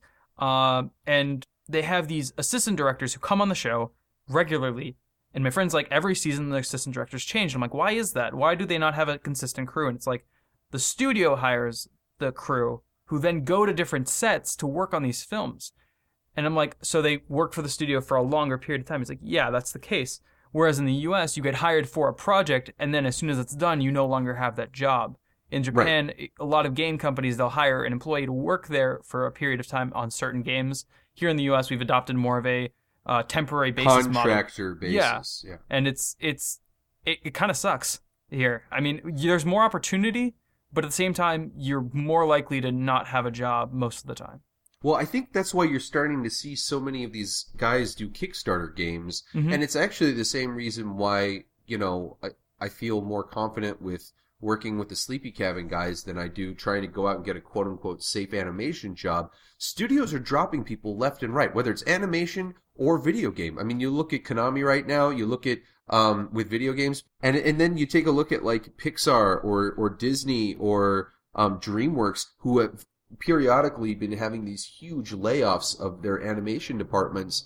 And when I was asked, why don't you just get a safe animation job somewhere? First of all, I don't think I don't have a background in animation. I do it now, and I love doing it, but I've seen people who can animate. I have friends that can animate, and I may be a concept guy to a degree, and yes, I can execute to a degree, but I don't trust my skill set in a professional setting like that. You don't feel like you'd be comfortable being like told to do a certain thing and then doing it. Right, exactly. If people want to hire me for concept stuff, if people like what I've produced and then trust me to be able to execute something, whether I hire my friends, who I think are awesome, to execute a vision, yes, I'm definitely comfortable with that. But you put me on the line with everybody else, with the 500 other Koreans out there, I'm going to be literally I'm going to be the Ganondorf in the back. Nobody's going to want to hang out with me. You're going to be bottom tier. You're really good at what you do, but like you're specialized. Right. And so it's just interesting that like, as far as, these safe jobs, it was like, there are no safe jobs.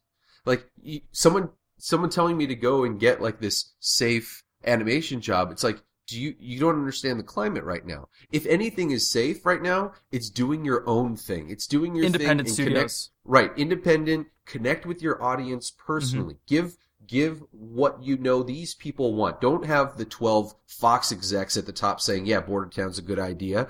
No, you get the people down at the ground level who know the fans, who love the stuff. Exactly.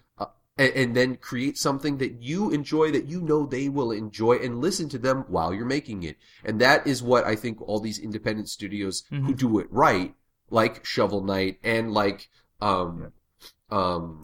freaking Ukulele, Skullgirls, Mighty Number 9. Skullgirls.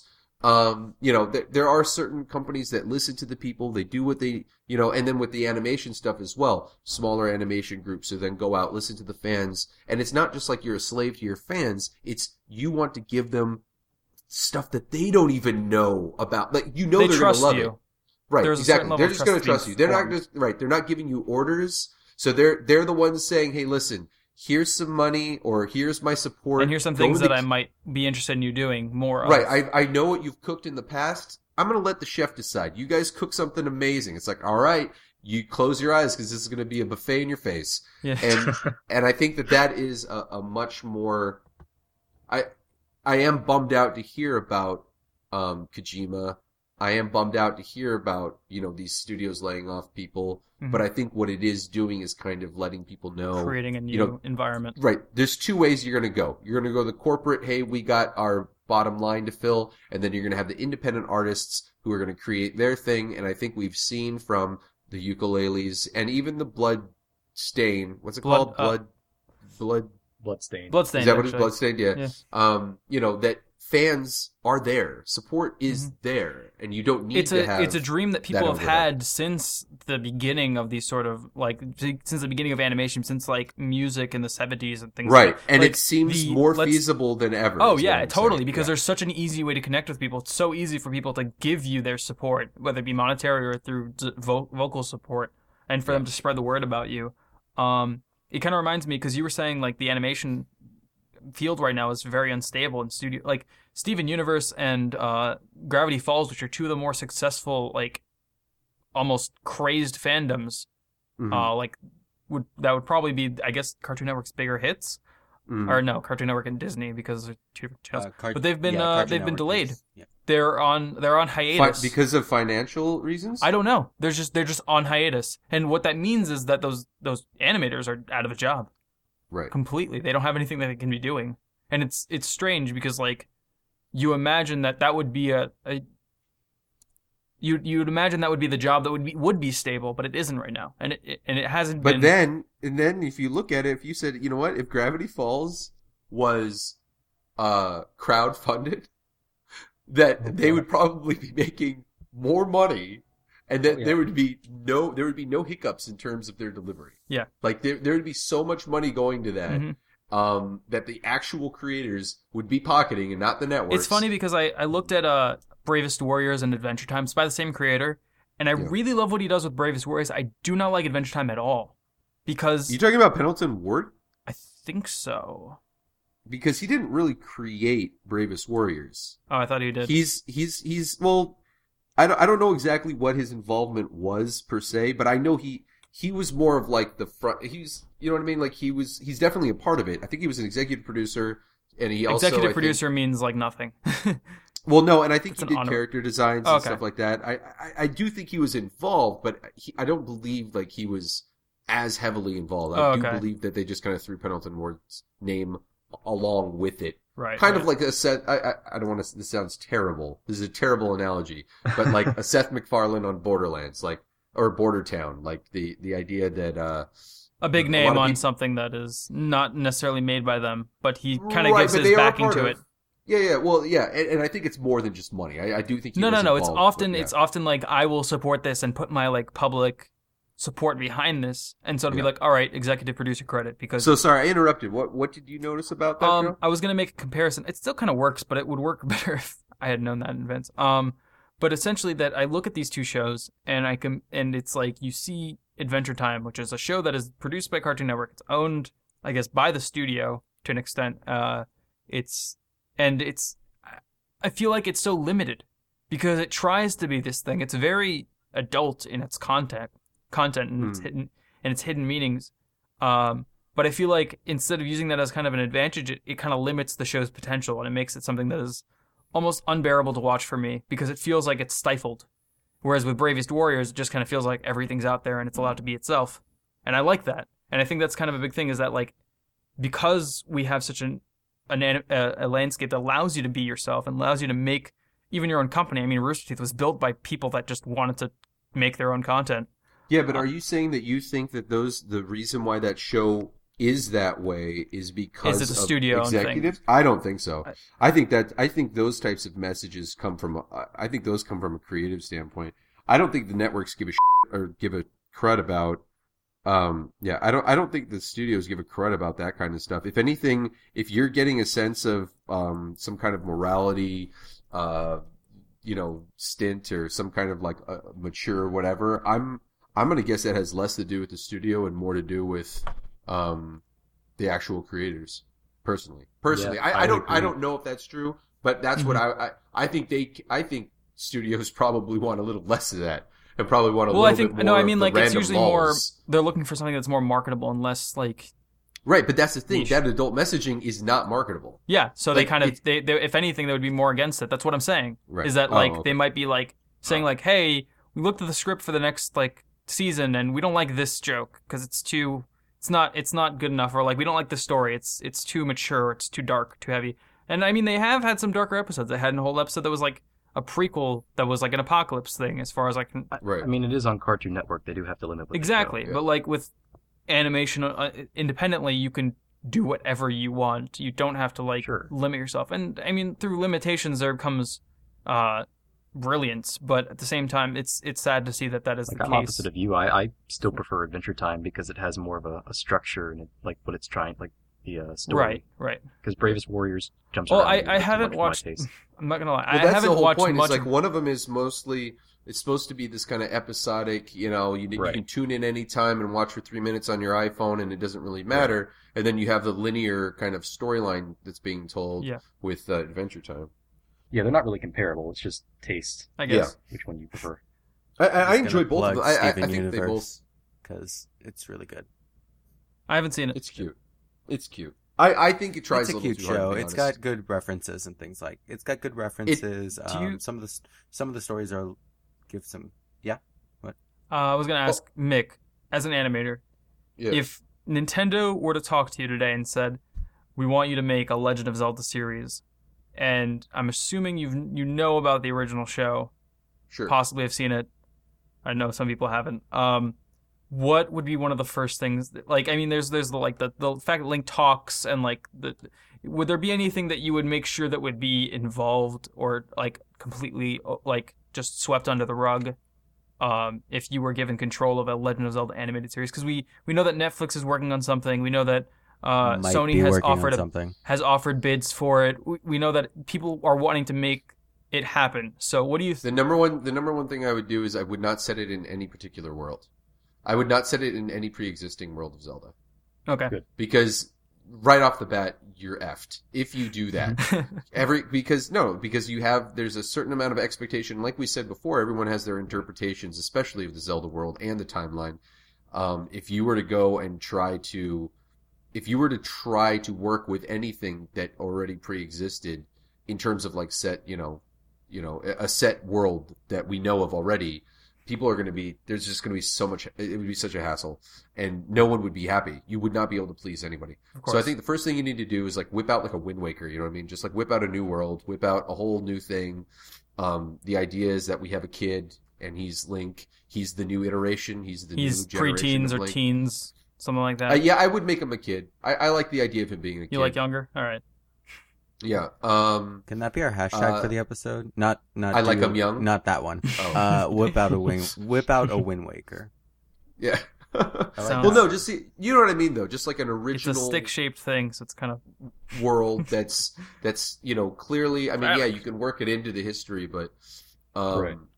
but yeah, I think that way you can create a whole new lexicon of characters, and if people want to make that into a game eventually, great. That's fine. But I think, actually, I think if you were to make a show Mhm. of Zelda and you were to create your own kind of new world for Link Mhm. and Zelda and Ganon, that they shouldn't make a game of it. Actually, that should almost be like its own thing. You know what I mean? It should Like, that stay be- as an animated show. They should take advantage Right. of making it exclusively for the medium, and that's the thing that Right. I kind of talk about. I've talked about before how like you have these like Caleb and I have had this discussion before, like how he doesn't like to have games turned into shows or movies or books or anything like that. Yeah. And I think that with the medium that you're using, there are certain rules that are unwritten but have to be followed. Don't pull a sonic boom. Yeah. Never do a Sonic Yeah, boom. see, that's the problem. That I think is a big problem. Is when you have the show and then you have the game. I know what networks are thinking, Mhm. but Yeah. you really gotta. I don't know. They're just. It almost always seems like when you do that, you're setting it up. You're setting one of them up to fail.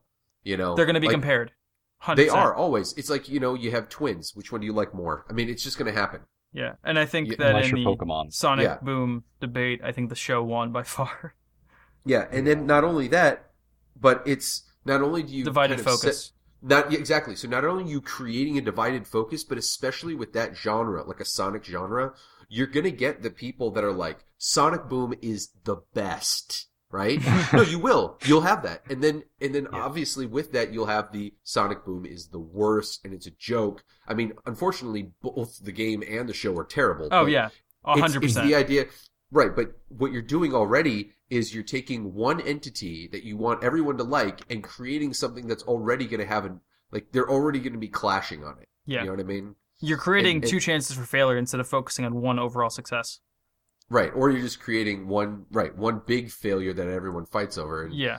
Right. So I think that if you were to take like a Zelda game, I mean, the or movie or series, make that its own thing, allow that to exist in its own world. If you want to be able to work that into the history, fine, you can do that, but not through a game. I mean, that's exactly what they did with the original animated series. I think people have been screaming that since we started this conversation. That's exactly what Yeah. they did, where it's Right. it's its own Link. It has its own story. I mean, I think you could argue it's Link to the Past or something of that nature because that was what came out at the same time. But it's in my opinion, clearly its own series. It's its own world. It's its own reincarnation of the hero. Right. Yeah. Um, And I think that that's what's lovely about, it is very Japanese. It's very folklore, Right. in terms of the mythology of a Mhm. character that exists again and again and again and again. He comes back in different forms. He has different powers. He has a different past. He has different, it's a different world, but it is the same characters. there's a connection, but it is not so strong that it overpowers everything else about that character. Yeah, there's there's a myth. I forgot what it was. One of you guys may recognize it, or somebody who's listening might. There was a story about these two lovers. There was the man and the woman, and the idea is that in this story, it may have been like a Middle Eastern story. I can't remember, but the man and the woman were born again and again and again, and no matter where they were born, their whole purpose in life was to find each other. But they kept being reincarnated again and again just throughout history. Oh, you know what? They did make a movie about it. I think they made a really terrible movie about it. With like Halle Berry and some, I forget. Anyways, I love that idea and that concept. It's very mythological in terms of like people reincarnated to take on a role that they consistently take, and they have no memory of it. They don't even know it, but that is the role that they have to play. And I think Link they always have that. They have the Link, the Zelda, the Ganon, and just like I love that idea about it. And I don't think it would make. I don't think you'd really fully be utilizing a series, like the potential of a series, if you banked it off a pre-existing storyline. Right. You know what I mean? Yeah. I feel like you'd be wasting an opportunity to expand that universe. Right. Well, I think that's all the time we have for this week. Thank you so much for joining me, guys. I had a really fun time. It was a really cool discussion, especially to It was okay. It was all right. Wow. Okay. We're going to talk about that later. Just like immediately hangs up and blocks me on all social media. Yeah. What the hell, man? Yeah. I hope you guys enjoyed your crowdfunding cast. Yeah. I sure did. If you like this episode, if you liked Mick, check out Sleepycast, Sleepy Cabin, check out RicePirate's YouTube channel and his Patreon and all that jazz. No, you should totally actually check out. Actually, really do. It's as Caleb described it, it's the parts of this podcast where we get off topic, but even better. And they're No, I'm not even going to compare us. Theirs is actually like pristine. Oh, shush. no, it's a great. I listen to it every week. I love it. I'm a little bit behind. What? Nothing. I said I was going to smack his face, Oh, jeez. but only if you're a good boy. Oh, Look who's the I'm all look flushed. who's the naughty boy now. Flustered. All right, guys. It's true. Thank you, Jeff, Mick, Caleb. Yeah. So this was episode 36. Thank you. Later. Take care, guys. Oh my god, that was awful. Watch out!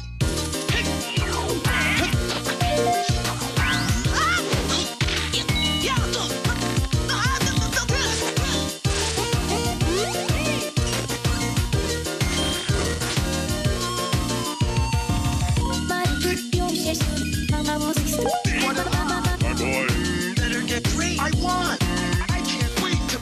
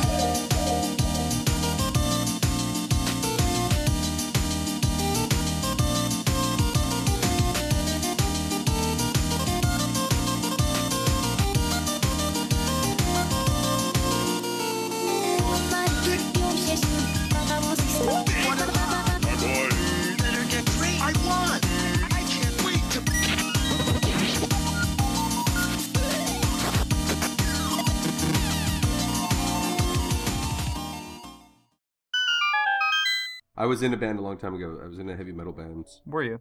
Yeah. What did you play? I didn't play anything. I screamed. It was a heavy metal band. Yeah. Oh, Does this exist, and can I listen to it? It does exist, and I'll see if I can dig it up. It's called The Fallen. It's somewhere. I think one of the guys, one of the our old friends who was a producer, he still lives in Malaysia. He found one of our EPs, and I think he uploaded it on SoundCloud. So I do have a link. Sick, dude. Is there gonna I find? don't know. I'm not gonna brag about it. I mean, you know what? It was kind of my best work of all time. I think. No. Uh. The guys in the band were all really good. They were actual musicians. I was just like some screaming front man, but it was a lot of fun. Welcome to being a singer. You're just the guy in the front screaming and asking for all the attention. Well, Adam, you're trying to get murdered this podcast, aren't you? Yeah, pretty much. Oof. I think that's actually Jeff. Well, I don't know. I don't know. I've made it this far. I think you'll be fine. Thank you. We'll see. But like I don't know.